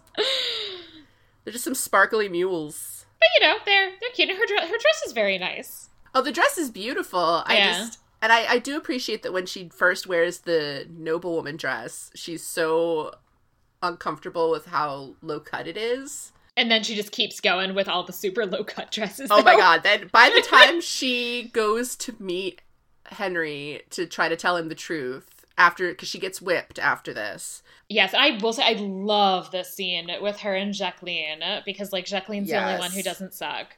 And that first she's like, you know, doing the like, you brought this on yourself, but then she's also like, I'll never forget how Marguerite's feet went up over her head like that. And it's like, yes, Jacqueline. Yes. And from then on, Jacqueline is basically just Team Danielle. She's like, I'm here, like, you know, we are gonna... And that scene at least does definitely pass the Bechdel test. It does. Yeah, because they're just talking about her punching her sister, and it's amazing. Yeah. A scene talking about violence against women does pass the Bechdel test. But the violence against women perpetuated by a woman, only witnessed by women, frankly. Yeah. I don't even think Maurice is in the scene. No. So it's just, hey. And but the dress that she wears to go try to tell him the truth is so low cut. It's so low cut. Also, okay, she's whipped. So cleavagey in that scene, and she's like so upset, and she's crying, and he kisses her, and he touches her back, and she like has to shriek in pain, and it's so awful. But she's also just like, hello. Right, she's like, hello on the Prince cleavage. Henri, I'm here to talk to you. Also, like, she just got whipped, and she's still, like, she manages to get into this dress, and manages, like, how long would it have taken somebody to do her hair like that? Oh, her hair is always... She should just be wearing that hairnet all the time, because it's just the most convenient. Right. I think she got that from Gustav's paint, like, his paint studio, so unfortunately she doesn't have access to it, but it's like, I, at that point, would just be like, nope, I'm literally doing that every day. If I had that much hair, because she, of course, has waist-length hair. That is one thing I will say for, like, the fashion of the time, is I would have just literally been like, when do I get to just... So I get to put this up when I'm married? Let's do it. Come on. Right, Like, I need this off of my shoulders. Thank you. Yeah, I mean, I have not had my hair longer than my shoulders in, like, maybe 20 years. Yeah. And I do... But I'm very, like, I am constantly just like, and now it's in braids. And now, like, I own, like, a snood because I'm that, you know, extra. And it's just like, here it all bundled in. It done. Yeah. I do wish she'd had some fancier hair. Maybe some nice, right. like, from, like, the Borgias, just, yeah. This took 8 hours. Right. Here's a, that's like, another she one. Inspired one of Rodmilla's, like, headdresses one day. Yes. Like, giant headdresses. And just stick it all in like there. That. Yep. Put a braid around your head and just be like, look, I did it. Hooray. Okay, also, I will say, so the actress who plays Marguerite, I think her name is Megan Dodds or something like that, if I'm not making that up. I have never seen her in anything, which I think is a shame, because I think she is excellent. Like, I think that scene with throwing the book in the fire, I think, like, her, like, physical performance is excellent. And also the scene after that where, so she's, you know, having her, I want to say tea, but I think that's just, like, a weird English thing that's happening in my head, because I think it's actually wine with the queen. Yeah. And while they're doing this, so the queen mentions the name Comtesse de Lancret, and at that point, Radmilla recognizes the name as being that of Auguste's first wife, and, you know, so she realizes what's going on, and she, you know, indicates to Marguerite what's going on, and Marguerite gets up, walks out. Yes, and I love that, like, I love the, like, weirdness of that. She doesn't do it right there. She gets up and walks away, but she walks, like, 2 feet away. Like, she doesn't walk far enough away for it to not be noticeable. But she, like, walks, like, 2 feet away and has, like, a screaming tantrum. Yes. At which point the queen is like, are you okay? And, like, just, like, the, like, way she says then, there was a bee. Yeah, it's just, like, so like, that line is hysterical. And I think it's such a good performance. And, like, the way that she, like, switches back and forth between these, like, courtier manners versus this just, like, nastiness, and including these, like, very, like, physically volatile performances. Well, like, I think it's a great performance. And even the scenes that we talked about previously, where she is just coming on to Henry, is done so well, because I think it would have been very easy for them to have also... Obviously, Henry is not super into it, but that is mostly, I think, just because he is not feeling her overall vibe. She's just, in and of itself, like, she's doing a pretty good job of putting all that out there in a way that... I think that a lot of movies would have made that more comical. Like, just very, like, oh, hello, like, but she's very just, like, hi. Like, and especially with the way the stepsisters are often portrayed, like, they're often portrayed as both being potentially unattractive and as being people that, like, men would find unappealing for a variety of reasons. She's clearly somebody who Henri is not into it for a variety of reasons, but that she is very appealing. Like, she's very sexy. Mm-hmm. And that is absolutely how she comes off. Yeah, so there's this bit where she's, like, buying a brooch, and the guy's like, at first, like, the guy's like, if I give you anything bigger than the one you got right now, she's gonna just fall over. Yeah. And it's this big, giant brooch, and she just has it right in the middle of her chest, just like, hello, look at this. And I love, actually, the scene where Henri, like, is like, oh, he's like, nice brooch. And then Jacqueline's got, like, a feather, and she just, like, sticks the feather, like, between her boobs. She's like, hey, what about these? I got this. I got the boob attraction, like, the boob magnet thing. And that, you know, and I'm as happy as I am that they do have her, you know, end up finding love as well, and she gets to be, you know, it's still so very not anything against the guy that she ends up with, who's sort of Henri's, like, buddy, like, his, like, you know, he's like the captain of the guards, I think. Yeah. Is who is always the prince's best friend in all of these sorts of stories. It's always inevitably. But it's still very much this kind of, they meet cute over the buffet table. Right. And he likes Which is very rom-com. It is. It always reminds me of a review that I read of the movie The Holiday, which said that all of, Jude Law and Cameron Diaz get to be the hot couple who, like, make out and hook up. And Kate Winslet and Jack Black are the, like, couple that meets and actually has conversations because, they're not as good looking. It's just but like... it's also, like, especially, like, it's Kate Winslet. Yeah, and Jack Black, especially that era Jack Black. Yeah, like, it's like, no, bad. This is fine. Like, he's not bad. But Kate Winslet is, like, one of the most beautiful women in the world. That whole movie, I love that movie, but that whole movie, she's just like, oh, I'm just so plain, and I live in this, like dowdy village. And it's like, your life is amazing. You just picked a really, like, a fuckboy. Yeah. Ugh. Like, go to America, meet a good guy, and then just bring him back to England. Like, just bring him back to your house.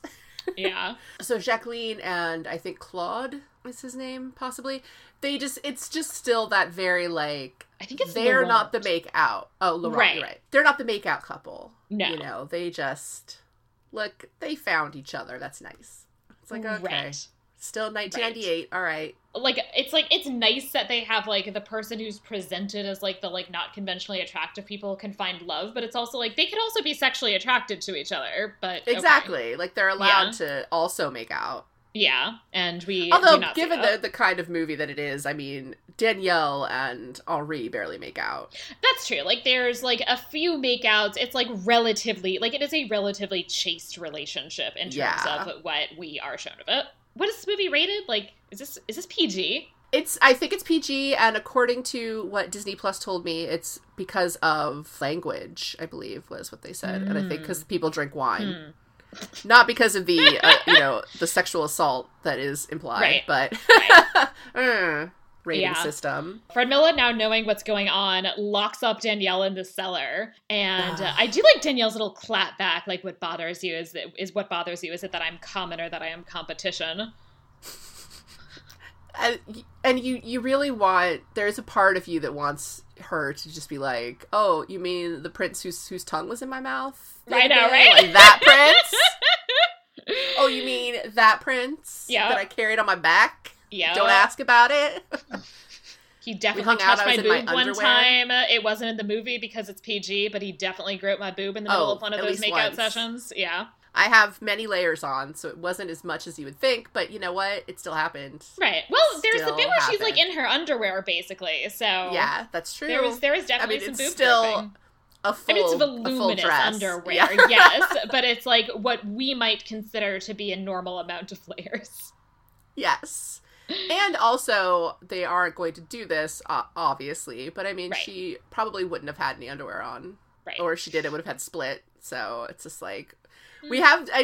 there is this idea of the past where it is just so like, oh, and it was so sad and everyone was just wearing 18 layers at all the time and no one ever had sex until they absolutely had to. Of course not.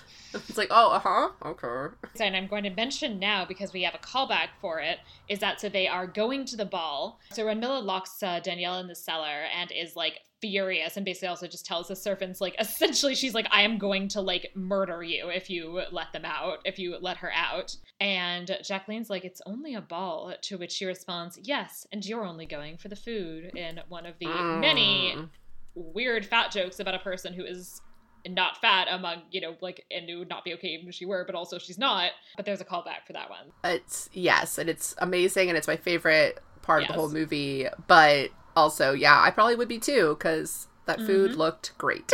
Yeah, the food looks amazing. It looked amazing. better than they had at home. Yeah. It's like, I also would only be here for the food at, like, all of these parties. Yeah. It's like, okay, this is fine. Yeah. I do like the part when they meet the Romani, who have who were in play earlier because they rob Da Vinci. Yes, they're the ones who steal the poster tube with the Mona Lisa in it. They steal his copy of the Mona Lisa that he bought for his dorm room. And it's like 8 sizes bigger than the Mona Lisa actually is, which I've never seen the Mona Lisa in person, but I mean, but it is actually, it's small, and one of the things about it actually is that it's sharing a room with this painting that is this I can't remember the artist's name, something with a V, but it's this painting of the Marriage at Cana, which is like, it's like one of those paintings that covers an entire wall, and it's like filled with all sorts of like weird details, like to the extent that it's like you like barely, it's like finding Jesus in the painting is like, where's Waldo? Which it's a great painting, but it's also like, I feel it's like clearly set up because the Mona Lisa is so tiny that only like 2 people can look at the Mona Lisa at once. So it's like, here's this giant like weird painting with a bunch of details for everybody to look at while they're waiting to get their turn to look at the Mona Lisa. Yeah, that's essentially what I've heard, and I think that is that's one of the things that my sister-in-law has always been like, that's not how the Mona Lisa looks, and that's not what it's doing, like, what's happening right now. They then basically rob them while Danielle is just, like, they get lost, coming back from the library, and Danielle climbs up to the top of, I don't even know what that is, it's just like... It's like a cliff, there's a lot hill. of random cliffs. There are many cliffs. And there are many cliffs, and she climbs up to be able to tell what is going on. Henri is very upset that, you know, he's not doing that because, you know, he's the man. And she's just like, yeah, whatever, dude. And she's like, why do men never ask for directions? And it's like, Oh my God. Yeah, every so often this movie is still just like, hey, what about comedy? I know, right? And you're like, oh, I don't know about that. There's like the one historical joke that I'll talk more about later, but where his mother says, be careful, like basically like, be careful in making your decision. Divorce is only something they do in England. And I'm like, Like, I'm not here for that yet. one. Right, yeah. I mean, we're like a little off in terms of timing, but you know. No, I appreciate that, and it's not just that that's only something we do in England, but it's also like, ooh, don't do what they do. Right. It's like, that's not okay. Like, ew. And that's the animosity I understand. Right. It's like, yeah.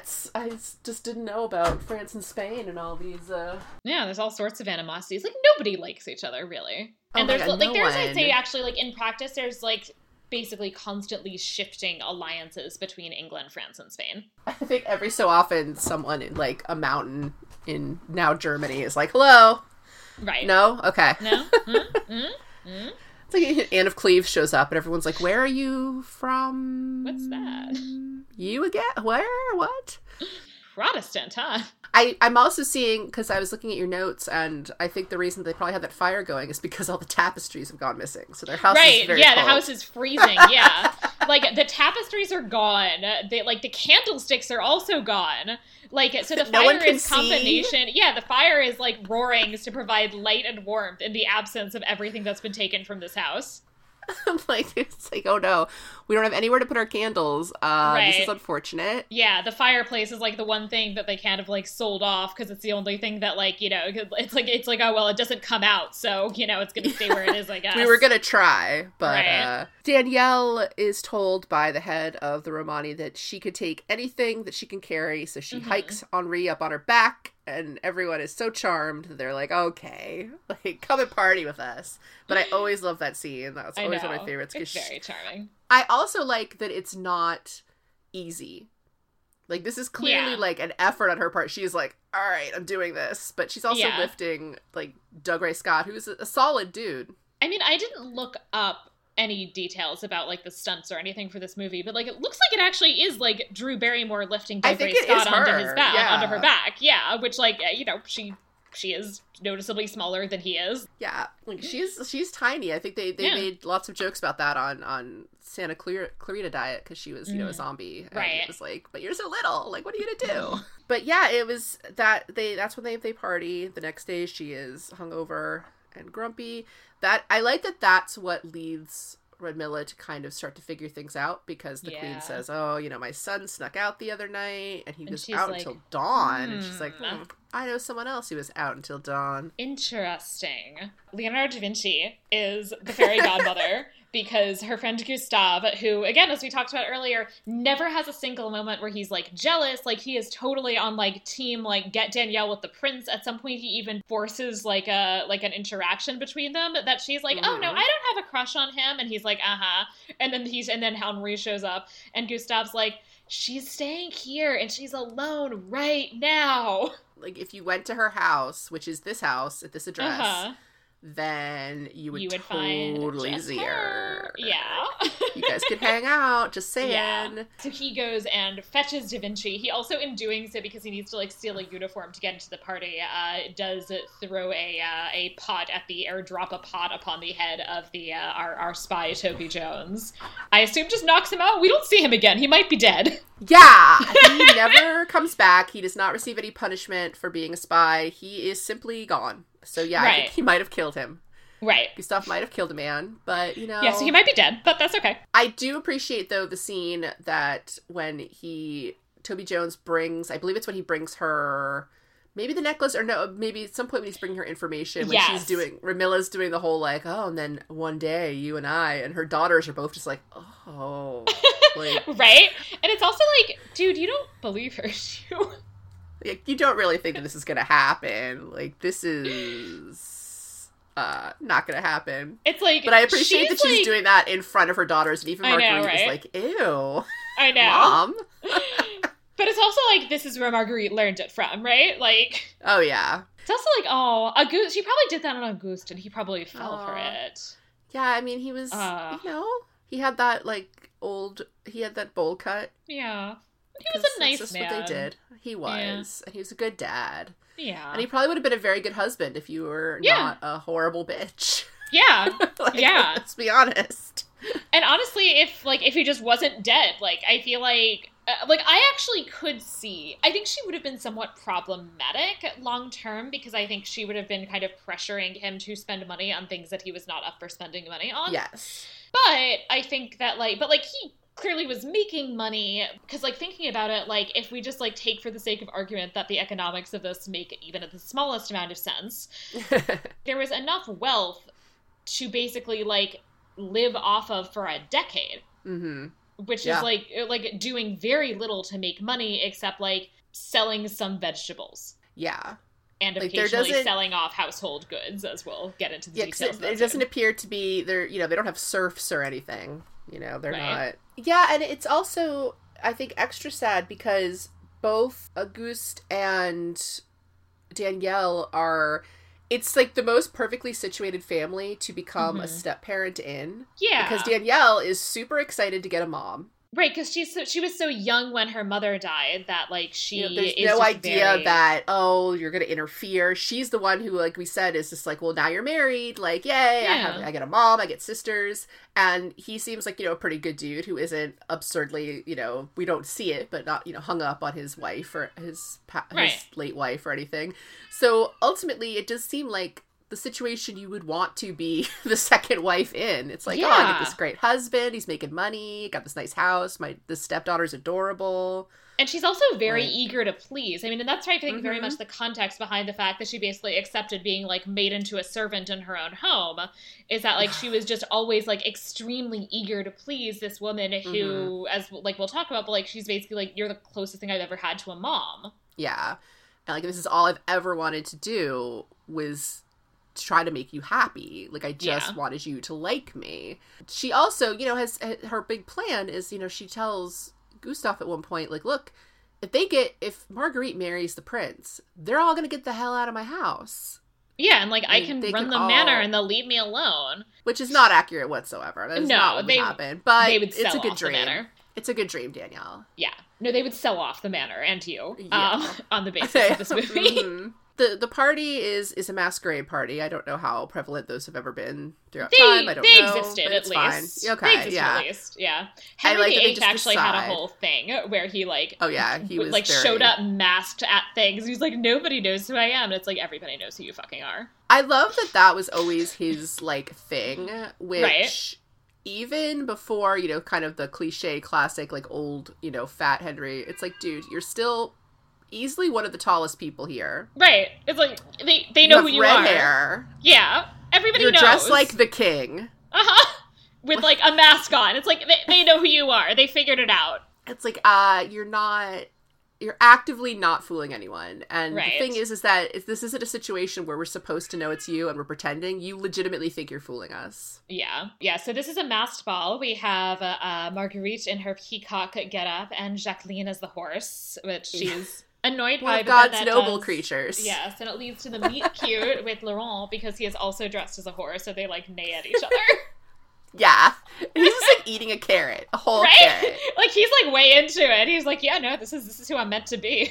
Henri learns from his mother that Nicole is engaged, and that's what she To a was trying to tell Belgian? him that day.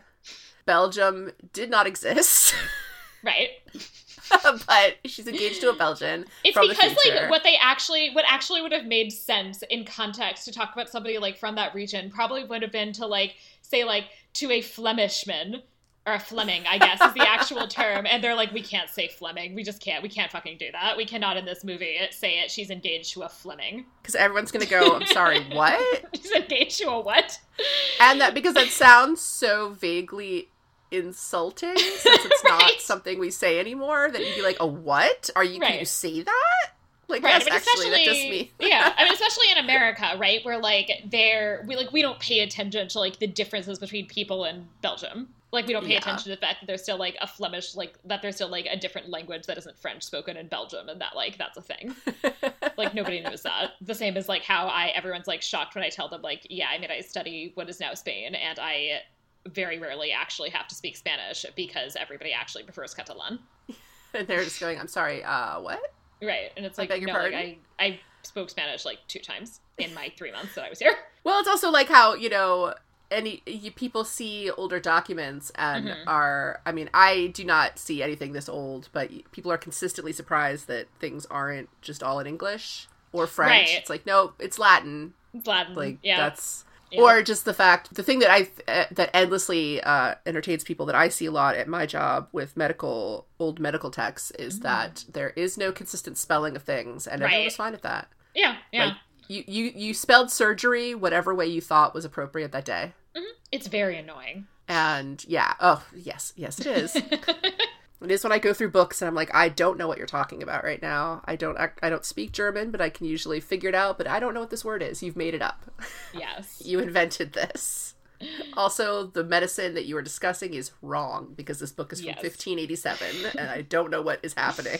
Yeah, no, they're not good. But they do have some very complicated urine charts, which are Oh, something. so complicated. Oh my god, there are so many colors. The best is anything that is like this graph, like this picture that I'm drawing you, is about how people get, I don't know, migraine headaches. But I will put an angel and a salamander in the same picture because Yeah, why not? obviously there is something going on with the humors and like maybe the angels are, you're feeling that, and there's also fire, and you're like, no, oh, what?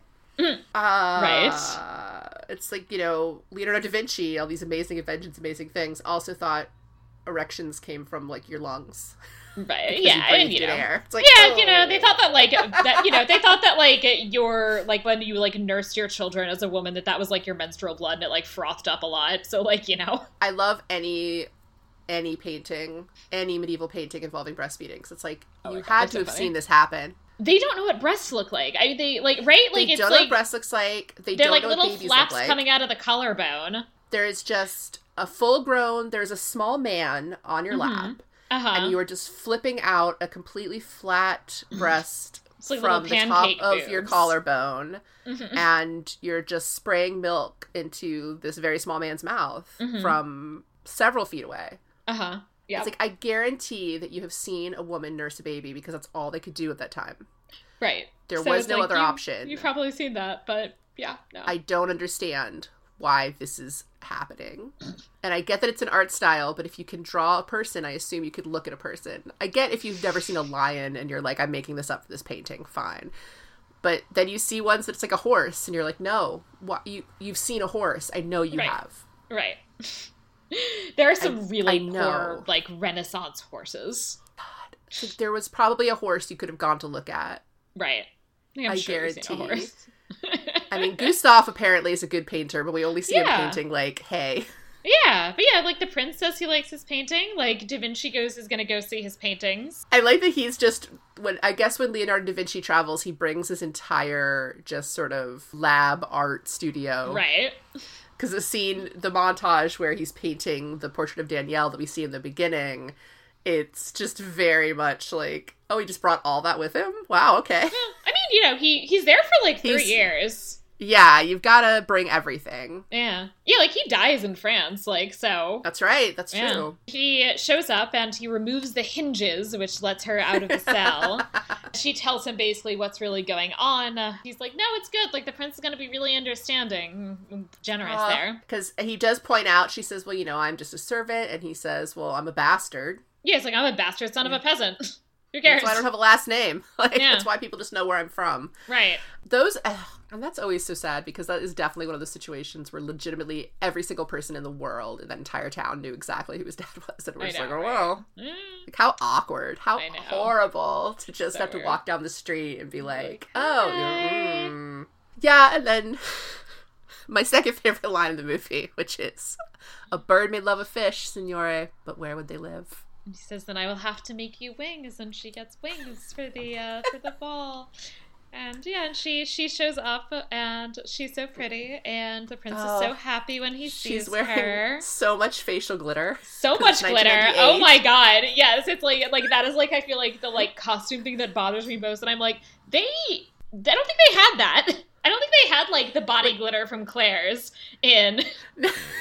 Like I definitely did. I know exactly where they bought it. I owned all of it. Yeah, no, I had that in high school, but, like, they did not have that in 15-16, I don't think. I think what people have to realize is that in 1998, we were very glittery for no reason at all times. Like, for the day. Right. That was the thing. I would get ready to go to school in the morning and would put on glitter to go to high school. Yeah. It's like 6:30 in the morning and I'm like, well, time roll for my on body this glitter. Right. And like, it's generally the case that if you look at most medieval or Renaissance paintings, that the people who are in them are dressed like they're in the Middle Ages or the Renaissance, even if the painting's supposed to be like Jesus and it's supposed to be like biblical. Exactly, yeah. They're still like, yeah, like you wear this Renaissance dress. So in the same way, this movie that takes place in the Renaissance from 1998 is like, yeah, she just has a lot of glitter. She's going to this fancy party. She's going to wear glitter. Body glitter. She doesn't have a mask so that he can recognize her easily, so she's just got glitter. So you can recognize her across the entire room. Like, I have terrible eyesight. She was sparkling. Right? She was sparkling in the torchlight. But, like, how does he know that it's her? Like, I can't recognize people from that distance. Anyway, but yeah, so he does, and it's very nice, and he's very happy. Love. Although I guarantee that if my husband appeared at that distance, we've been married a while, and I'd still probably be like, I think that's my husband. Right? Is that you? Honey? Huh? I'll just wave. I'll wave and see what happens. Right. And I love that after all of that whole interaction and the fact that he realized, she was trying to tell me something and I was like running roughshod over her, and then he does the exact same thing. She says, can we go somewhere? I have to tell you something. And he's like, no, I have to introduce you to everyone I know. Right. And he's like, no, I really have to talk to you. And he's like, no, it's fine. Whatever it is, it's great. And then the second he finds out, he's like, this is not great. I'm not here for that. Yeah, Radmilla, like, rips off her beautiful fairy wings. So mean. I do like that his initial reaction is basically, like, I'm about 2 seconds away from having you just clapped in irons. Right. And, like, woman... Right. But then, of course, when he actually finds out it's true, he's like, you're a servant? Fuck you. Like, ew. Ew, I kissed you. Oh, my God. Oh, my God. Even though the second time that they meet, when he thinks that she's Nicole, she's dressed in her servant outfit when she goes swimming. Yeah. Well, maybe he's like, this is her swimming outfit? Yeah. He's like, I've never actually seen a woman swim before, so I'm going to assume this is what they do. Right, yeah. And also, again, like, there are so many red flags about this entire situation. And that, like, when he, like, finally, like, finds out like, he is shocked. Oh my God, that, like, there was something weird going on. Wow. And he's, like, a real jerk about it. Oh, he's terrible. And she runs away. She loses her shoe. And it starts raining because, of course, it does, because somebody's sad in a romantic comedy. So she loses all her glitter and her hair comes down, and it's all very sad. Radmilla is, like, taunting her, I guess, like, the next day, basically. Yes. Or soon enough, because she says... And she claims that he was going to propose to Marguerite, which, no. That's I don't... Okay, it's also just, like... He didn't even ask her. Right? Like, isn't the expectation that you, like, ask still?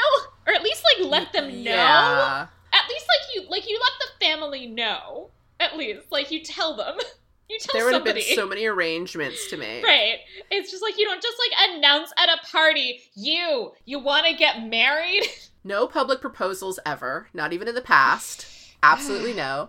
But yeah, she's taunting her, and then, so at this point, I guess that Radmilla still has some belief that there's still a chance for Marguerite, because the servants start calling to Danielle that all their stuff has been returned, because all it the is mystery being returned household items by Pierre Lepew, who we meet earlier in the scene in the marketplace, and he is Richard O'Brien from Rocky Horror. Right. And he's very creepy. He just kind of exists to be a creep. Gives everyone just is like, ugh, this guy. Right. He's very into Danielle in a gross way, and has been very obvious about the fact that, like, I would, figure out your whole financial situation if you would just come be my mistress, basically. Right. And it's also, like, the whole thing with the household goods is just so gross in terms of Radmilla's situation, is that so she has been selling off all of this shit to Pierre Lepew for, like, the last, like, year or so at least. Mm-mm. Then anytime it, like, is made clear that something is missing, she accuses servants of having stolen it and says, I'm going to take it out of your wages. It's just like, ugh!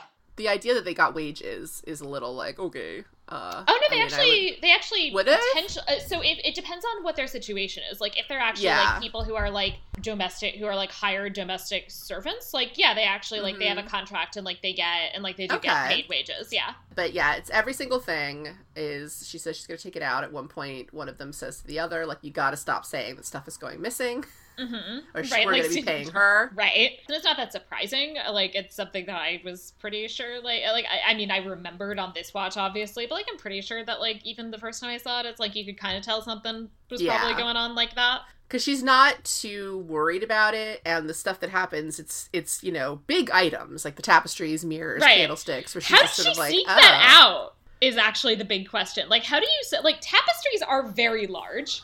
And there's, like, shares that like, they're bringing back, like, when they've got everything, like, on the cart at the end. Yeah. Like, how did she sneak all that stuff out of the house? Like, you can't just take a tapestry down on your own. Right. Like, this isn't a tapestry that you bought on Amazon. Like, this is a massive piece of woven fabric that you're probably going to need other people to help you take down. And she would have had to, like, get all of these other people out of the house so they wouldn't, like, notice that, like, Pierre Lepew's men were coming and, like, taking down all the tapestries. Yeah. And then people are noticing because they're like, I walked through the hallway and I was freezing. Right. And also there, like, wasn't a giant tapestry on it that covered the entire wall. So you remember how we had these tapestries that have been handed down for a while because they're very expensive? Yep.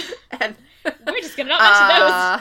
He is returning all of these things, and Danielle's just like, well, thanks, that's really nice of you. And he's like, yeah, not so much. He's like, I am a businessman, not a philanthropist. And Radmilla's like, it's you for all this. I do think I'm getting the better end of the deal. It's like, you're so mean.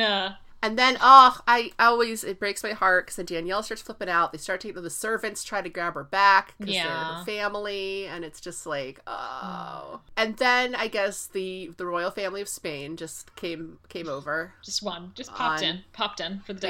They got on a train, right, and came over from Spain. And we're like, here we are. Gabriella is not super psyched about getting married to Henri.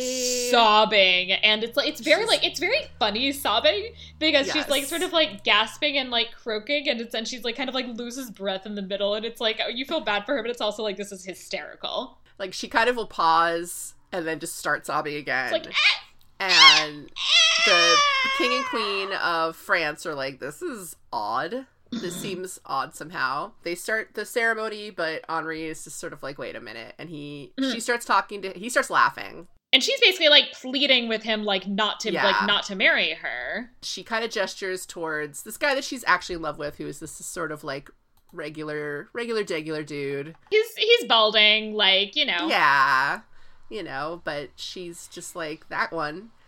And he's like, you know what? Go for it, babe. Like, yeah. And she like runs, she jumps into his arms. Yeah. The king and queen of Spain are screaming at each other. And it's like this great moment of like smugness for Francis and Marie. They're like, well, we thought we had problems, huh? I also like that she's wearing like basically like a Sephora lipstick and is just leaving big lipstick marks all over the sky, which is adorable, but also like, okay. Right. Like, there's a scene later when they go to the castle where Radmilla is the full, like, oh, I put all my makeup on, and it looks so awful. Because it would have. Because she's like, oh, I'm going to make my face very white, and my cheeks a little red. And you're like, oh, no, why did we... Right. So every time you see a painting of, like, Elizabeth I, you're like, oh, no. It's like, that's a look. That's a real look. Oh, okay. That's how I feel about any portrait of anyone with their hairline plucked. I'm like, oh, the choices were made. Ouch. I mean, and I also have ouch. those moments when I look at like things from the 80s, I will say. So, you know. True, but the idea, the plucking of the hairline, I'm just like, I'm very glad. Like, can't I just wear a wimple? Let's just go back to, like, let's just do that. Like, I choose this. Can't we just have more hats? I'll take some hats. Yeah, like, why do I have to have the hairline as well? I'm also wearing this headdress. Like, can we just keep the hair? I feel like we're good. No thanks. So Danielle's in sex slavery. Oh my god. So his house, Pierre Lepu's house, is apparently in another plane of existence because it is rainy and gross and spooky. Yes, it is completely different weather. So Henri flees his wedding and he finds Jacqueline and he's just, he finds Maurice? It's Maurice, Jacqueline, and Laurent are like all hanging out together. And Jacqueline tells him that they sold Danielle to Pierre Lepu, and he's like, don't say anything. All will be revealed in due time. And it's like, yeah, we get it. You're gonna like go fetch Danielle and marry her. Like everyone's figured it out. Okay. I do like to imagine that Jacqueline and Laurent were just making out, and Maurice is like, could you not right here? Right? Like, guy, could you move along? Or, you know, like, Maurice is a pretty cool guy. I could, like, he seems chill. I think he'd be fine with just, like, he's like, yeah, I'm gonna be, like, at the front part, like, the front of the carriage, and, like, you guys are gonna be, like, inside the carriage, and you're gonna make out. I think he would just ask them to get in the carriage. Yeah. That's my only thing. Yeah, he's like, I don't want to see it. Yeah. But please, not right here. Yeah. Although I do love that when he comes back, he and his wife are completely just like, we are just smooching it up right now. I know. Like, it's so nice. It's so sweet. Yeah. I love love. I love to see, I love when old people have love in movies because I feel like we do, you know, have this tendency in our society to be like, no, they don't. Right. So it's like, nice. Yeah, they're married. They love each other. It's really nice. Henri basically is like, I'm going to get all the boys and we're going to go. Like, this is a whole mission. This is a whole thing. We're doing this. Meanwhile, Danielle is in chains. Because she's, like, run away a couple of times already. Although we have no concept of how much time has gone by whatsoever. No, we do not. Well, although maybe the idea is that it has been, like, a month, and that's why there was sort of time for all these people to come from Spain. I guess, like, first of all, for all the messages to get there, for that part is just where it all gets a little sloppy. It's like, they weren't, like, staying in an Airbnb waiting to see if they were going to get married. And, like, trips take time. Yeah. Yeah. It's like, and I know that no one wants to see a movie or a TV show where trips take as long as they're supposed to. Like that. But they could just be like several months later. Point. Right? But they can just be like 3 months later. Exactly. Like I'm all for that. I also like that Radmilla and Marguerite are at the wedding in black veils, as if no one is going to notice that that's inappropriate. Marguerite is crying. Yeah.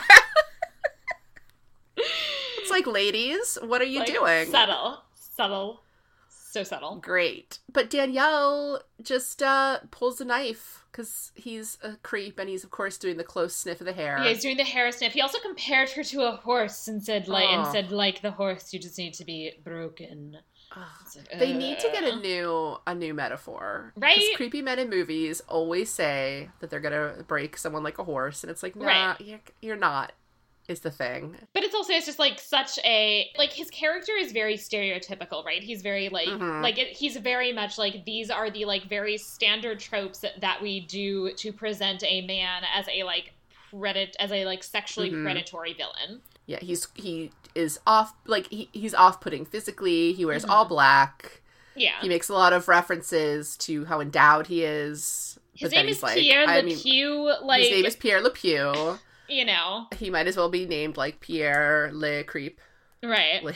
Yeah, like, it's, you know, he's not subtle, like, and because, you know, which is interesting, because, like, as I was saying before, like, I think Angelica Houston's character actually is a little subtle. Like, she has these moments here and there where you kind of, like, see the emotions and see, like, her complicated feelings about her life, and he's not. Like, that's not what they want to do. The scene where she and Danielle have this moment where she says, I see a lot of your father in you, and she changes it to be an insult, because she says, you know, you're very masculine. Because, like, we can't do an emotion, right? So it's like she starts in, like, and she's like, I see so much of your father in you. It's like, I see him through your eyes. And she's like, really? And then she's like, oh shit, I forgot that I'm not, that I, like, can't feel love. And then she's like, yes, your features are so masculine. And she says, you know, well, at one point she says, well, like, did you love my father? And she has this moment, there's a beat where you can tell she's kind of like, well, yeah, I did, and it hurt when his last words were for you, and that he died right away. But she just says, like, I barely knew him. Yeah. Like, again, she has to be like, nope, closing this off. Right. Yeah, so Danielle basically holds him at both dagger and sword point. Uh-huh. And she also slashes him across the face with the dagger, which is very good. It's very satisfying. And she tells him to give her the key, or she will slit him from navel to nose. Right, and he's like, I could hang you for this. And she says, not if you're dead. Yeah. She's like, oh, that'll suck for you. Yeah, and so, I do really like this from a feminist perspective, that she frees herself, right? And Henri and his dudes show up right as she has just successfully completely freed herself. And so, like, they do nothing, right? And so he doesn't, which I also like, because that means he doesn't get to make that kind of, like, dramatic, like, gallant romantic gesture of rescuing her. He just has to actually, like, fucking apologize like an adult. Yep. Because she's just sort of like, well, why are you here? And he says, well, we're here to rescue you. And she's like, well, yeah, all right. Moving on. And she's like, rescue me, a servant. It's like, wow. That's nice. Great. Yeah. And so, yeah, he apologizes. Yeah. And it's a very sweet moment that I've always loved, because he refers to her as Danielle, and she says, say it again. And he's like, oh, I'm sorry. And she goes, no, the part where you said my name. Yeah. Aww. And I like that, you know, he asked, and he actually, like, asked, unlike Marguerite, who he was ostensibly going to marry, he actually asks her to marry him with words. It's like sort of like crying, and then kind of like it turns to laughing, and she like smiles at him, and he's like, that's a yes, right? Yay! And like, they're very, it's very he's cute. Just like, that's yes, like, right? I don't understand. He's like, I actually really do not understand women at all. Right. Especially he's like, you, so please spell this out for me. Right. He's like, I would like words. I'm maybe not getting words. I feel like we're okay. Yes, we're okay. Okay. Maybe I'm finally going to listen this time. He's not quite dense or respectful enough to truly be a himbo, but he's on his way. He's just like, he's not disrespectful. Oblivious. He's just not, yes. Right? Like, I feel like that's what it is that he's like a bit spoiled and like selfish and oblivious, which... And I think that is what kind of makes this movie work, is that, like, you can present him as basically, like, he's like this because he's, like, a prince and nobody's ever, like, told him no except, like, his father one time. Yeah, like, just on occasion. They head off, again, to have, like, I guess, like, the world's fastest royal marriage of all time. Which is also, okay, a royal marriage, like, that must be in secret, essentially, right? Yeah. Or, like, somehow it's, like, everybody at court knows except... for Camilla. No one, like, they just didn't get invited. Right, and it's like they just haven't heard. Which also must mean, again, that like somebody must have either figured out what's happening with Toby Jones, and like he's like in prison, or he's dead because he would have told them. Yeah. And that would have ruined the fact that Laurent comes and invites them to an audience at court, to which they are invited to arrive in style. We've got a nice knowing look between Laurent and Jacqueline as she closes the door. Redmilla and Marguerite and Jacqueline come in. Redmilla is dressed to the nines. She has brought it. She has brought it. She's about to become the mother-in-law of the king. And this is where she also, like, glides in. Yes. Like, the way she enters, she just carries herself with such confidence and poise. And it's, like, it's excellent. Like, Angelica Houston was, like, this is a fantastic role for her. They come in, and the king and queen are there, and Henry is there, and the king just full-on is like, so, you lied to the Queen of France. Mm-hmm. She's like, what? Right. I love that where she's just like, I was not expecting this one. I also love it. Like, it's just such a good, like, Marguerite again has really, like, no redeeming qualities that she just immediately throws her mother under the bus. She's like, I had no idea and I am ashamed to call her family. And they start bickering.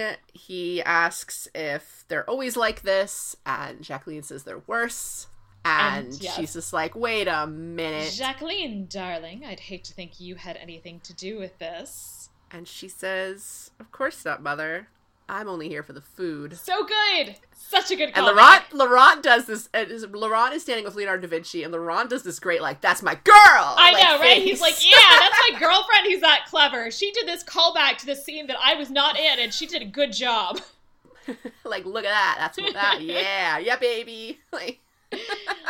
The so Queen the announces. King is just like, oh yeah, the Queen is just like, it's that you and your horrible daughter will be stripped of your titles and sent to the Americas unless someone here will speak for them, which is like so staged, clearly. Oh yeah, yeah. Everyone, it's a very like it's again, it's like these are great moments for a big gotcha scene, but it's also there's a very not similar, but there's a scene like this on Game of Thrones where someone thinks something is for one thing, but it's for another, and everyone in the room knows except them, and it's just like, but how would everyone know? Except, like, wow.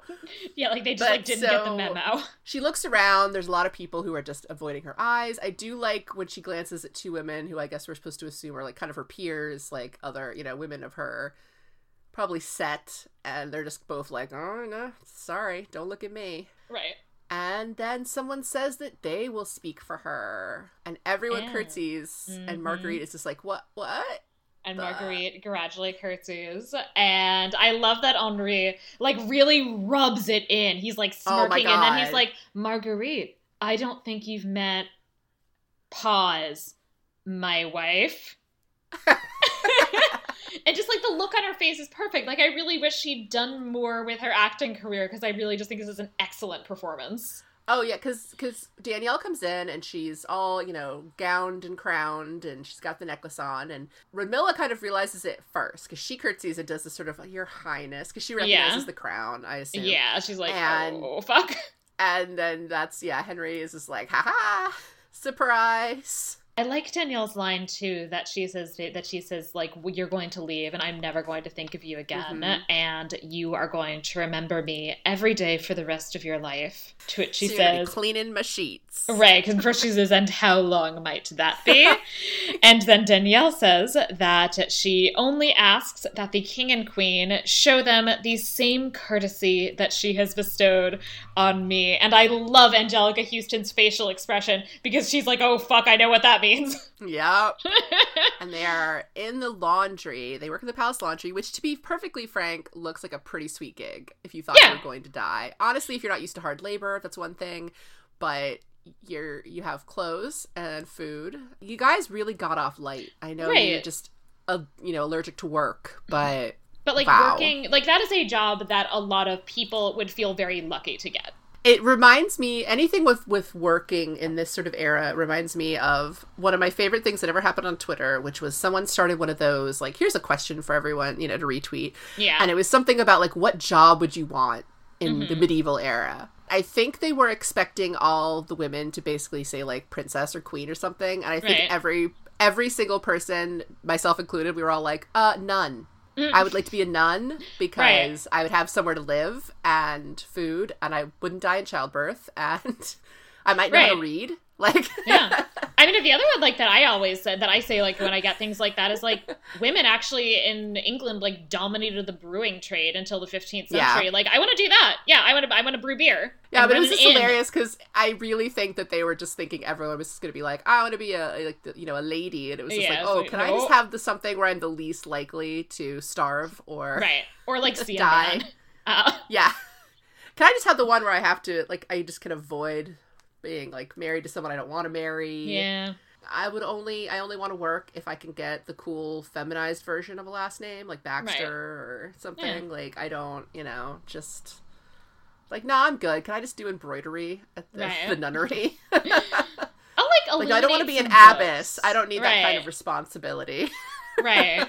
Or like, you know, a scribe. There's some book production happening at women's monasteries. That'd be fun. I would be a scribe. I have decent handwriting. That's like, or, you know, if I could work somewhere where I could just, you know, like, again, I'm reasonable at embroidery. I could just, you know, I'm sure there's a guild that I could, you know, be part of somewhere. Like, nah, I'm good. Right. That is, of course, not how this movie ends. They live happily ever after, and Da Vinci did a nice painting of her. And we learned that this painting we learned from her great-great-granddaughter that the painting hung in the university up until the Revolution. Which I like that they just kind of like skip over that real quick. They're it's like yes, at which point their remains were probably taken out and shoved into a mass grave. Yeah. Like, I'm fine because I fled. Right. She's my mother fled. Yes, yeah, she must be like right. It's like so we're like a little like side branch of the noble family, of the royal family, which is why we are not dead. Yeah. I get to have this title because I'm technically, you know, a princess, but let's not really discuss it. This is a little later. Like, we're just going to move on from this. Mm-hmm. I appreciate that at least, you know, I mean, Jean Moreau, actually French. So that part's actually nice. They're like, hey, what if we get a French person? Right, like the one French person. The Brothers Grimm just like leave and are like, that was weird. Right. They're like, okay, I mean, I'm not going to rewrite the story, but like that was fun. And she said they did live happily ever after, but the point is that they lived. Yes. Or did they? Yeah. So that's the thing. The next segment that I typically do is the Ver et Falso, where I talk about what they got right and wrong. The dates in the historical figures are fuzzy. There is a King Francois I of France who did in fact bring Leonardo da Vinci to France, where he resided from 1516 to 1519, and it is the case that he did bring his paintings, like that's why they're all in the Louvre. The problem is that Francois' actual son, Henri, was born in 1519, which is the year that Leonardo da Vinci died. Oops.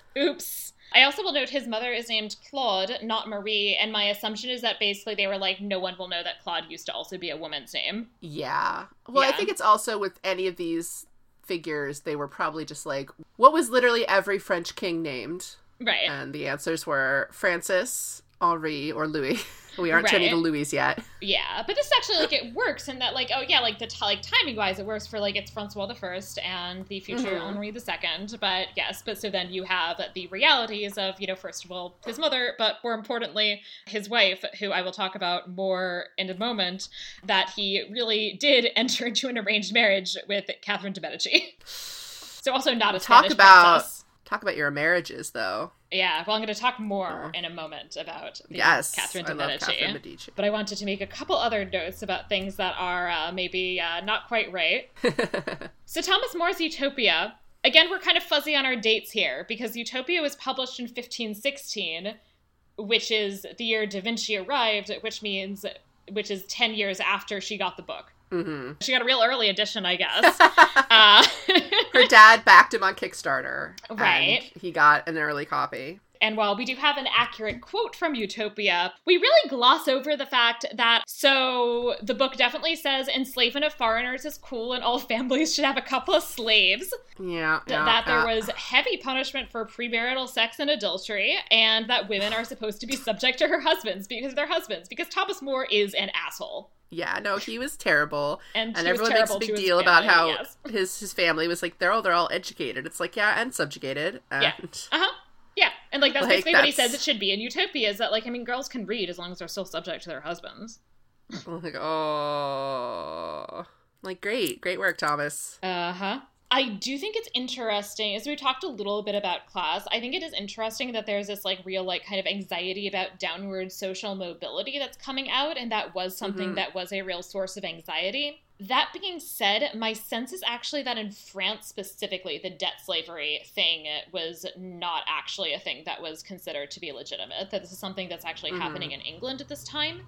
But my understanding from what I was able to figure out, and again, this is not quite my period or my region, but that in particular, like, France actually has pretty strict laws in the 16th century against, like, the selling of slaves on French soil, even if they're then destined to go elsewhere. Mm-hmm. So especially when you're talking about, like, enslaved, like, white French people. Yeah. That seems like it would be not something that would actually be happening in France, although, as I said, it would be happening in other places. We've got some good historical jokes, but again, they're a little off in terms of the years. So I love the line, divorce is only something they do in England. I crack up every time. However, so again, if we take the year as being like 1516 is when Da Vinci arrived, England still does not do divorce and would not until the 1530s, being at least like the kind of earliest date where you can say that, since that is when Henry VIII would basically say, fuck it, and break from the Roman Catholic Church to divorce Catherine of Aragon and marry Anne Boleyn. But I like the bit. Similarly, Da Vinci is like, oh, I'm just a second choice. Michelangelo's trapped under a ceiling in Rome. He's no longer trapped under a ceiling in Rome. He stopped being trapped under the Sistine Chapel ceiling in 1512 when he finished it. Maybe it was just shade. He was like, he should still be trapped under that. I don't know about it. Yeah, it could just be shade. And it's like a snarky comment in general. And like clearly, he wasn't actually the second choice, and I took that as being like a joke as opposed to a literal comment. Mm-hmm. I also looked up the origins of rock, paper, scissors, because there's a bunch of like people playing rock, paper, scissors, and I was like, cool, is rock, paper, scissors.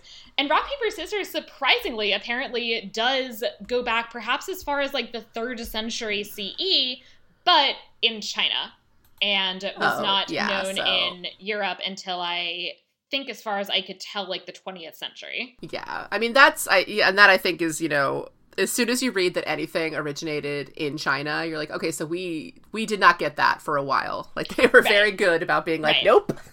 Yeah, and like there's a couple things here and there, like gunpowder via the Islamic world is something that like is accessible by the 14th century. I always look it up and I always forget the exact date.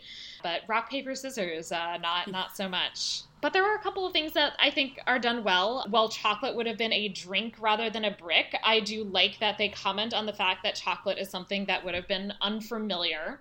And while we're probably a little early for it to be in France, it is something that would have been probably like the fashion in Spain at around this time, and that it does like basically kind of move out to other places from Spain. And I guess we can also sort of then tie that into, if they've been talking about these treaties, maybe Spain is just sending all kinds of goodies to kind of, you know, sweeten the deal. Because he does say this, the monks keep sending it. So let's just assume that they're, like, hey, we got this princess, and also... Yeah, like in this alternate universe where they're really pushing this France-Spain alliance, I will buy the Spanish, like, sending them chocolate to sweeten I the love deal. Drinking chocolate, though. But should have been drinking chocolate. Oh, so good. And I like that they have a pig hunting truffles that Danielle is with, which, honestly, if that's something like that she is doing at their manor, that's probably, like, why they haven't starved yet. Yep. But that is something that is certainly documented in writing and in the visual arts from at least the 15th century onward, and is probably an older practice. I also like that in terms of the material culture, that there's this real emphasis on the actual social and economic, like the economic value of textiles and of other household goods, because at this point that would have been a lot of the form that people's wealth actually took, would have been basically very kind of like durable, high quality clothing, linens, like bed linens, things like tapestries and candlesticks. That would have been a lot of where people's wealth is actually kind of residing. And so I like that the film kind of emphasizes that. As mentioned before, we have our friend Catherine de Medici, who is the real person who married this Prince Henri of France. I wanted to talk a bit more about her in the section I call the Historia ad Veritas, where I discuss a real historical person, event, or phenomenon. First of all, Henri married at age 14. He's not just like running around like flirting with people. Well, he actually is running around flirting with people, but he's not running around deciding whether to marry people at the age of 25, because he married Catherine de Medici when they were both only 14 years old in 1533. Ugh. Catherine belongs to the Medici family of Florence, which is ruling the city on and off. At this particular moment, it's off. And the reason Catherine got to make a pretty good marriage is, first of all, that at the time that the marriage happens, she's not necessarily like expecting to be queen because Henri has an older brother whose name I don't remember who dies, but also that her uncle is the Pope, Clement VII, so that helps make her this pretty solid marriage. The problem then being that he dies and that then the next Pope is not related to her and doesn't give a shit and then basically like reneges on the contract and is like, yeah, no, I'm not fucking paying the rest of this dowry. Oh, these popes. These popes. So Francois is like not happy about this situation. And Henri also just like does not have any interest in this woman whatsoever. Whether it's a personal thing, whether it is because Catherine is generally not described as being conventionally attractive, whatever it is, he is sleeping around a lot and has a lot of mistresses. The most long-standing one is actually, so they get together, I believe, when he's 19 and she is 38. And that is Diane de Poitiers, who he ends up essentially like treating as like a pseudo-queen for a while, for basically much of his reign.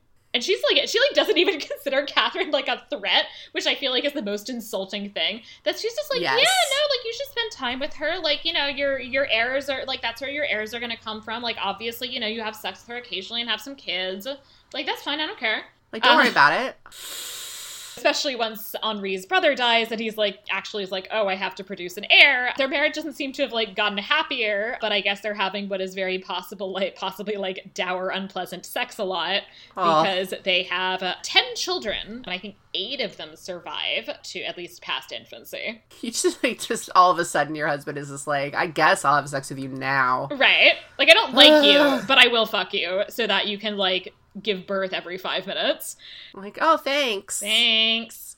I'm real glad I left Italy for this. Right. And also, you know, this is, I think we kind of hinted this before, but dying in childbirth is a real thing, I will just note. And this poor woman gives birth, I think she gives birth 9 times, because I think the last one is a pair of twins. Yeah, it was, yeah. Oof. Which even that at the time, I'm just like, no, thank you. Yeah. She becomes queen consort in 1547, but that doesn't like really involve a lot of real power.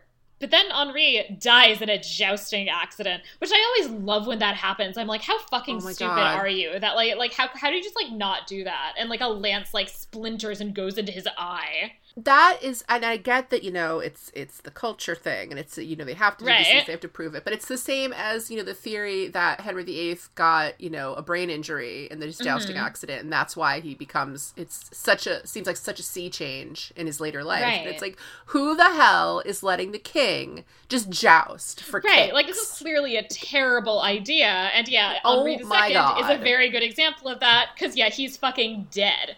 Oh. And Catherine will gradually gain some influence now that she is a mother of kings. By which, yes, I do mean kings, plural. Because, the next generation is, I guess, not so fertile. 3 of her sons become king, so that's Francois II, Charles IX, and Henri III. She has some amount of power and influence. It's interesting with Francois in particular that there's this kind of weird battle that's happening for power in part with, like, some other families, but also with her husband's wife, who is Mary Queen of Scots. Or who will become Mary Queen of Scots, you know, per. In the sense that she is somebody who has some amount of power, particularly during the reign of her son Charles. She's the one who gets blamed for the St. Bartholomew's Day massacre, where they decided to just murder a bunch of Protestants, more or less for fun. Yep, including her son-in-law. Yes. Everyone see the movie Queen Margot? It's great. Yes. Yeah. Well, her son-in-law made it, but they tried to murder him. That's right, yeah. But because he then becomes king. Like, ma'am. Yeah. Queen Margot is also very fun. I like that movie. That is also why it is all the more hysterical that this was the basis of a television show on the CW, because Catherine Medici is a character on Reign. Played by Megan Follows, Anne of Green Gables herself. Interesting. And her best friend and partner in crime for most of the first and second seasons is a very young, sexy Nostradamus. Interesting. Okay, so there's also this weird novel that I don't remember offhand what it's called, but that she's like buddies with Nostradamus, and through Nostradamus, Catherine de Medici gets the head of Menander the Magi, which is like a monkey's paw wish thing, essentially. and she wishes that all of her sons will be king. And then it's like, the joke's on you. They're all going to die and they're all going to be the king of the same country.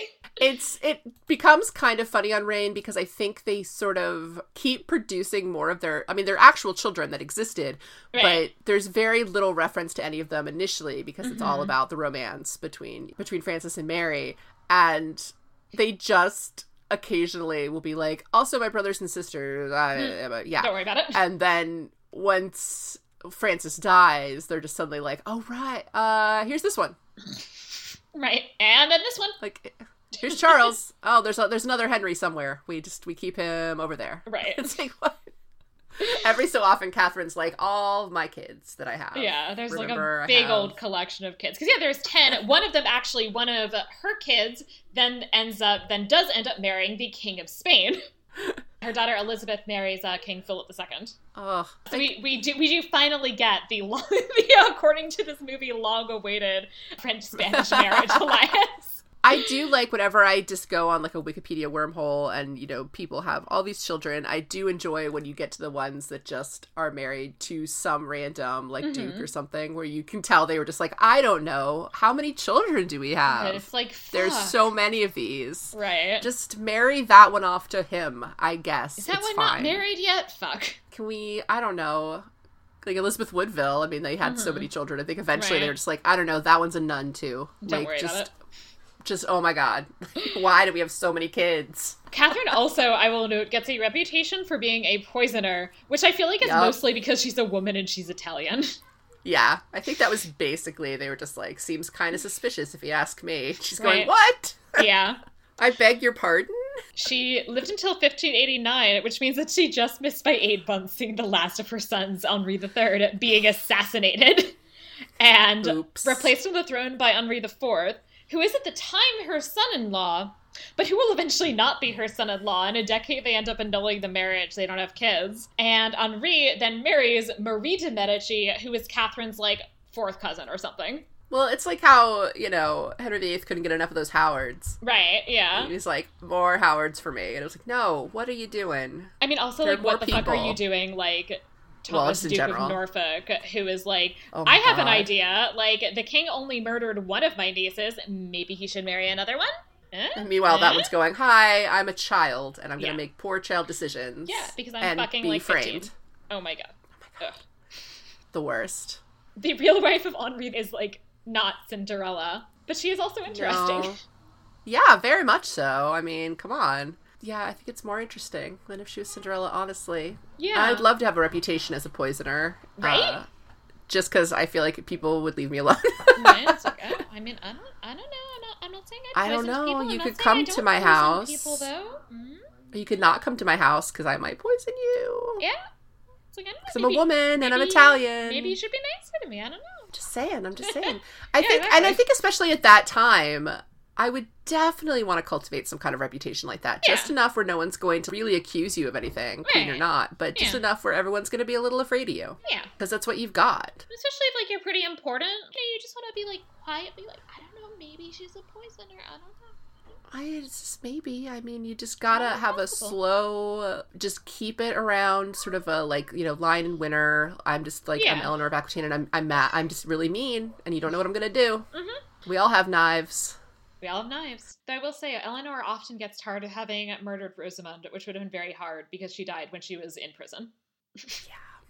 I guess she called somebody. It's like, a mob hit.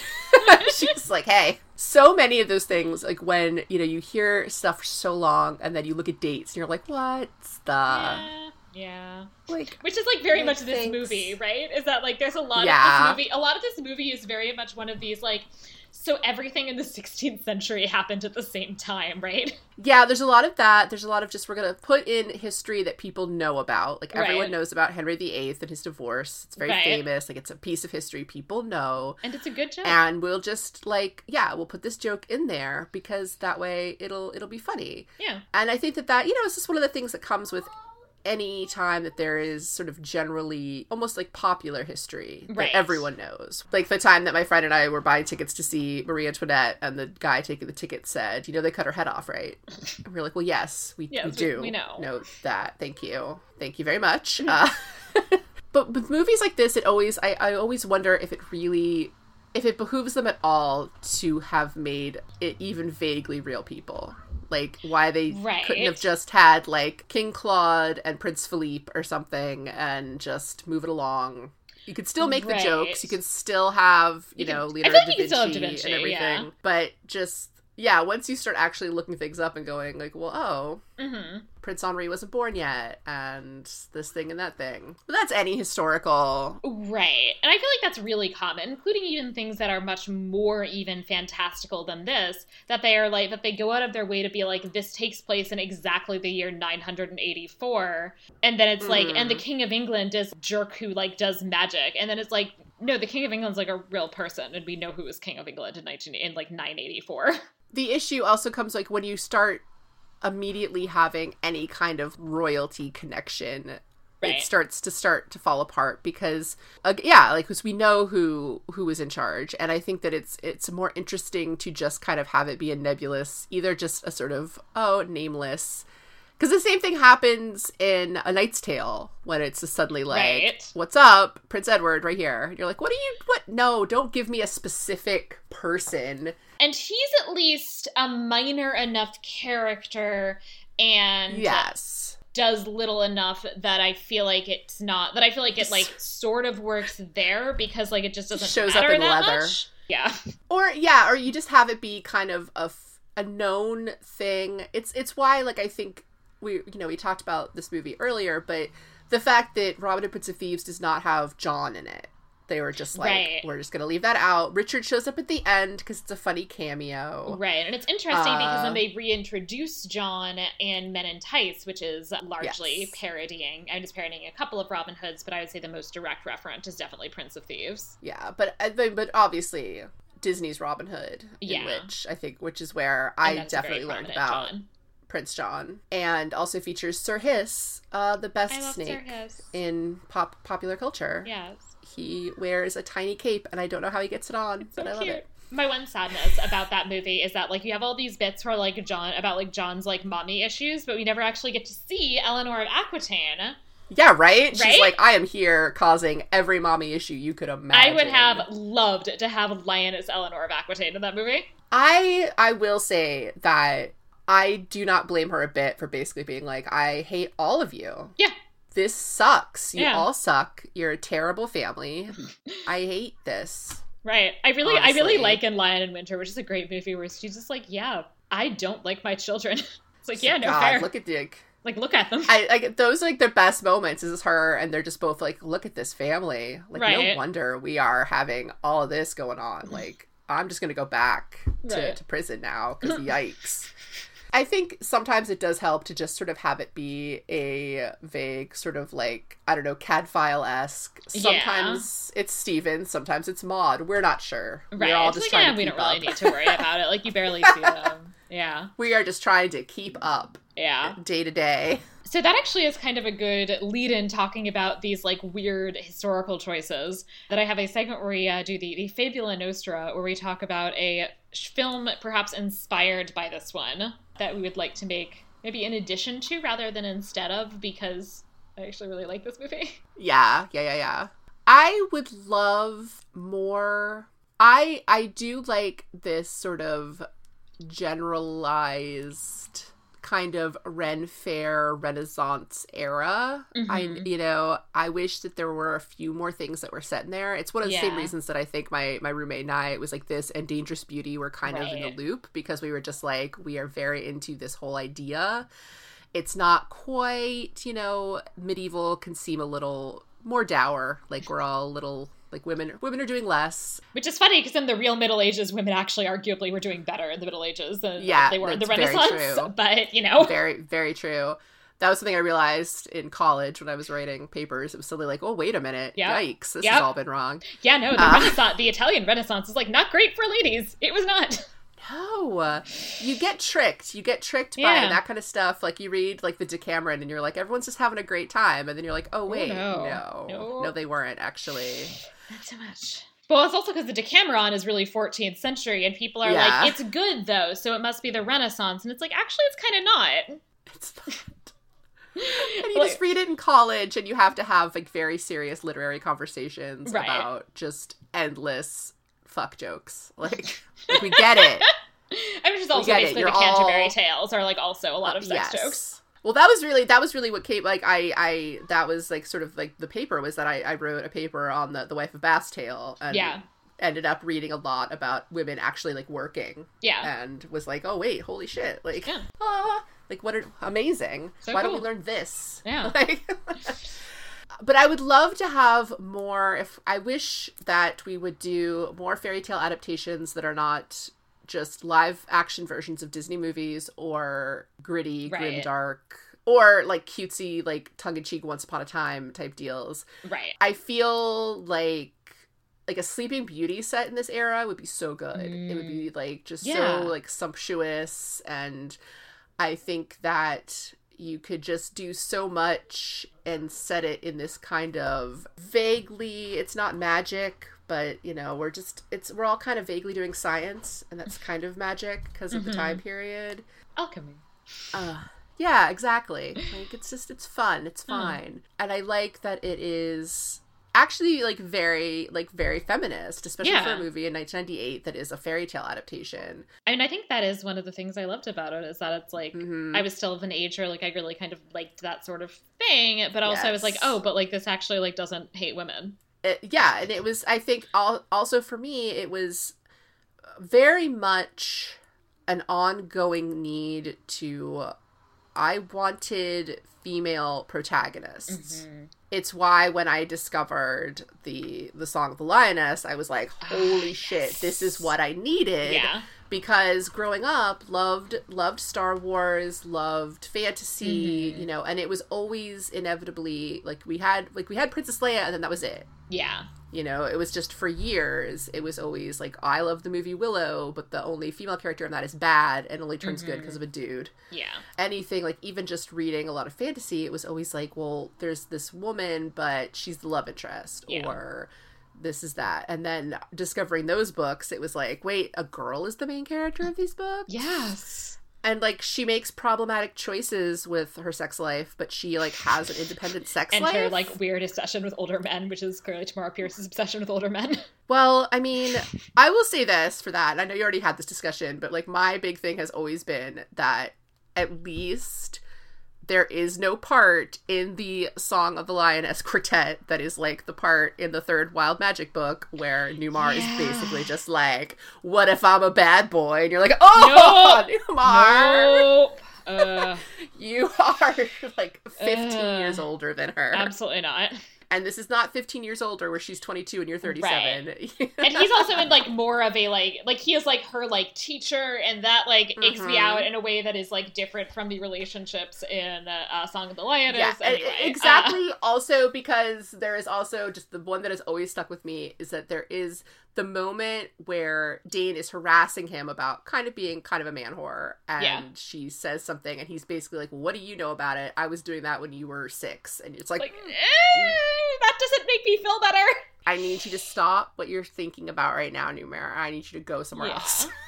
Yeah. Dane, I need you to go to another dimension and just stay there. Yeah. Ugh. Just stay there. And it is, again, one of those things that when I read that book when I was 16, I was like, hey. And then I read it again when I was 20. I went, oh. No. No. But but that was, like, Ever After definitely, like, slotted into that kind of, you know, it's a historical fantasy type deal, and the main character is a woman. Yeah. And she does cool stuff, and she gets, like, a hot floppy-haired dude, which, you know, hey. It's great. Inspired by the fact that there's, like, 5 million Cinderella sequels, I totally would want the sequel to this where we just continue with a weird alternate universe, and it's, like, Danielle trying to, like, oddly pressure her own children into arranged marriages, and then also trying to, like, deal with a bunch of Catholic Protestant conflicts. She's like, so Princess Gabriella and her husband actually somehow became the king and queen of Spain. Right. And they have some kids. Right. So, like, so we're going to try this again. And it's like, yes, no, yeah, exactly. Maybe you can then have, like, the other, like, alternate universe, like, I don't know, some kind of fairy tale that's, like, the next generation. Like, it's like Beauty and the Beast or something. And it's, like, her daughter, Elizabeth, who, like, in real life has to marry Philip II of Spain, who is fucking the worst. Like, maybe we can do, like, the fairy tale version where, like, she gets to marry somebody else. Yeah, exactly. Or, you know, he doesn't turn out to be that bad because Or it's actually, a fairy tale. so that would actually, I feel like, make the Beauty and the Beast, like, the Beast is kind of like, I feel like that would actually make it work as if the choices are between the Beast and Philip II of Spain. Yeah, at a certain point, you start looking at just historical figures, and you're like, "Oh no, thank you. Yeah, no, I'm okay." No, so yeah, that's in retrospect, I'd like to say no. Yeah, so, basically any Habsburg, I'm like, "Oh no, thank you. No, I don't need any of that near me. Yeah, I don't need to not have children for decades and have it be blamed on me for some reason." Okay. Also, by the this. way, speaking of the Habsburgs, so the actual two princesses of Spain both married their first cousins. Oh, there. Like, there were two, I believe their names are, like, Maria and Juana. And, yeah, like, one married her first cousin, who was the Holy Roman Emperor. The other married her first cousin, who was the King of Portugal. Remember, I forget if it was late 2019 or early 2020, when there were just suddenly, like, Habsburgs on Twitter who were like, yes. Here's my thought as a Habsburg. And I'm like, no one is asking for this, friends. Gentlemen, no thank you. There's also a guy, by the way, who's like one of these dudes who's like, I am the heir to the throne of France, and it's like, that's nice. And it's also like, you look him up and you Google him and you look up more detail, and it's also like, and he is also the grandson of Francisco Franco, and it's like, I'm sorry, yes. Fucking what? Like, oh, I think that negates that just negates everything. Anything. Yeah, no, I don't want you on any throne. It's like any time that what's-her-face granddaughter Mussolini there is like, I have thoughts. And it's like, oh, no, thank you. I don't want to hear them. I'm good. That's charming for you. I'm going to need you to just go over there with that. Yeah. But yeah, I just remember that there was like a week where it was just like battling Habsburg heirs on Twitter. And I was like, this is precisely the world in which I want to live. Like, this is amazing. Yes. And no one asked for these opinions. Yeah. Like, no one asked for your thoughts on COVID-19, but here it is. Right. It's like, if anyone in your family, when autopsied, didn't have organs, I think you don't get to talk about health. Yeah! Although, that does mean the Habsburgs are potentially, like, very susceptible to COVID-19. So if they're arguing in favor of, like, more precautions, you know, maybe that's a good thing. That is still, to this day, I remember reading some piece on that. It was just like, oh, ew, what? They're like, yeah, his heart was this big, and it's like, oh. Nope. Thank you, but no thank you. Someone had to marry him. Like, prayers. Like, lots of prayers. We're just gonna have a little prayer circle for you, ma'am. I know you've been dead for many, many years, many centuries, but I'm still putting it out there for you. Like, I'm sorry. I'd like to go back in time and say, I'm very sorry. Don't marry a Habsburg. At this point, you should probably rate this movie on a scale of 1 to 5 based on whatever criteria you see fit. I would say that it is, for me, probably a 5 because it's so rewatchable. Yeah. It's such a comfort movie. Like, this is definitely, like, a sick day, just, I want to put something on movie. I own it, but yet, when I saw that it was on Disney Plus, I was very excited because I was like, that's even more convenient than putting a DVD into a DVD player because... that's where we've come to as a society. Yeah, I actually bought it on Amazon like a couple of years ago, and every time I'm like, yes, I have a digital copy of this that I own. Yeah, and it's just one of those movies that if it's on, I'm just like, I know every beat of this, and here we go. It's so good. Yeah. And it's a movie that obviously, like, who knows what the kids will be watching. Like, my daughter is 4. Mm-hmm. But it's definitely a movie that I would feel completely comfortable showing her. Yeah. Sometimes you rewatch movies from your youth and you go, oh, I forgot about that. Or I watched this. I remember being, like, 6 years old and watching Ghostbusters. And I don't think I would let her watch it when she's 6, just for some of the content. But this one where I'm probably going to be that mom going, isn't it great? This movie's great. And it's also like, this is movie. Especially for a movie from the 90s, it also, I feel like, is like, it really actually kind of holds up as a movie that like centers on women and has like a bunch of female characters who are like depicted in different ways and have distinct personalities, which is so rare, especially for movies set in the Middle Ages, where like I came up with a test for this podcast. It's the only bar lower than the Bechdel test, which is that there has to be one named female character character who doesn't die. And I've watched multiple movies that don't pass. Oh, yeah. Yeah, and that's a very good point, is that, I mean, other than her father, which we know is going to happen because it's a Cinderella story. Mm-hmm. Oh, yeah, there's not a lot of death. Yeah, like, there's really not any. So, yeah, I'd probably give this a 4.5 just because I feel obligated to take off, like, a half point for historical messiness. But, fair. But it's like, I love this movie. I mean, I would probably also just, at this point, watching it the other night as I did, I had forgotten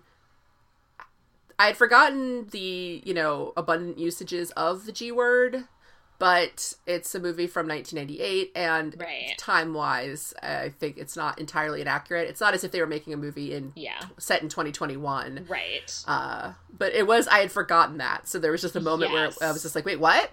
Oh, goodness. Yeah, and that's pretty common, I would say, for, like, movies that are made in the 90s, early 2000s. Like, I've seen a number of them that continue to use that term. So, like, The Hunchback of Notre Dame, for example.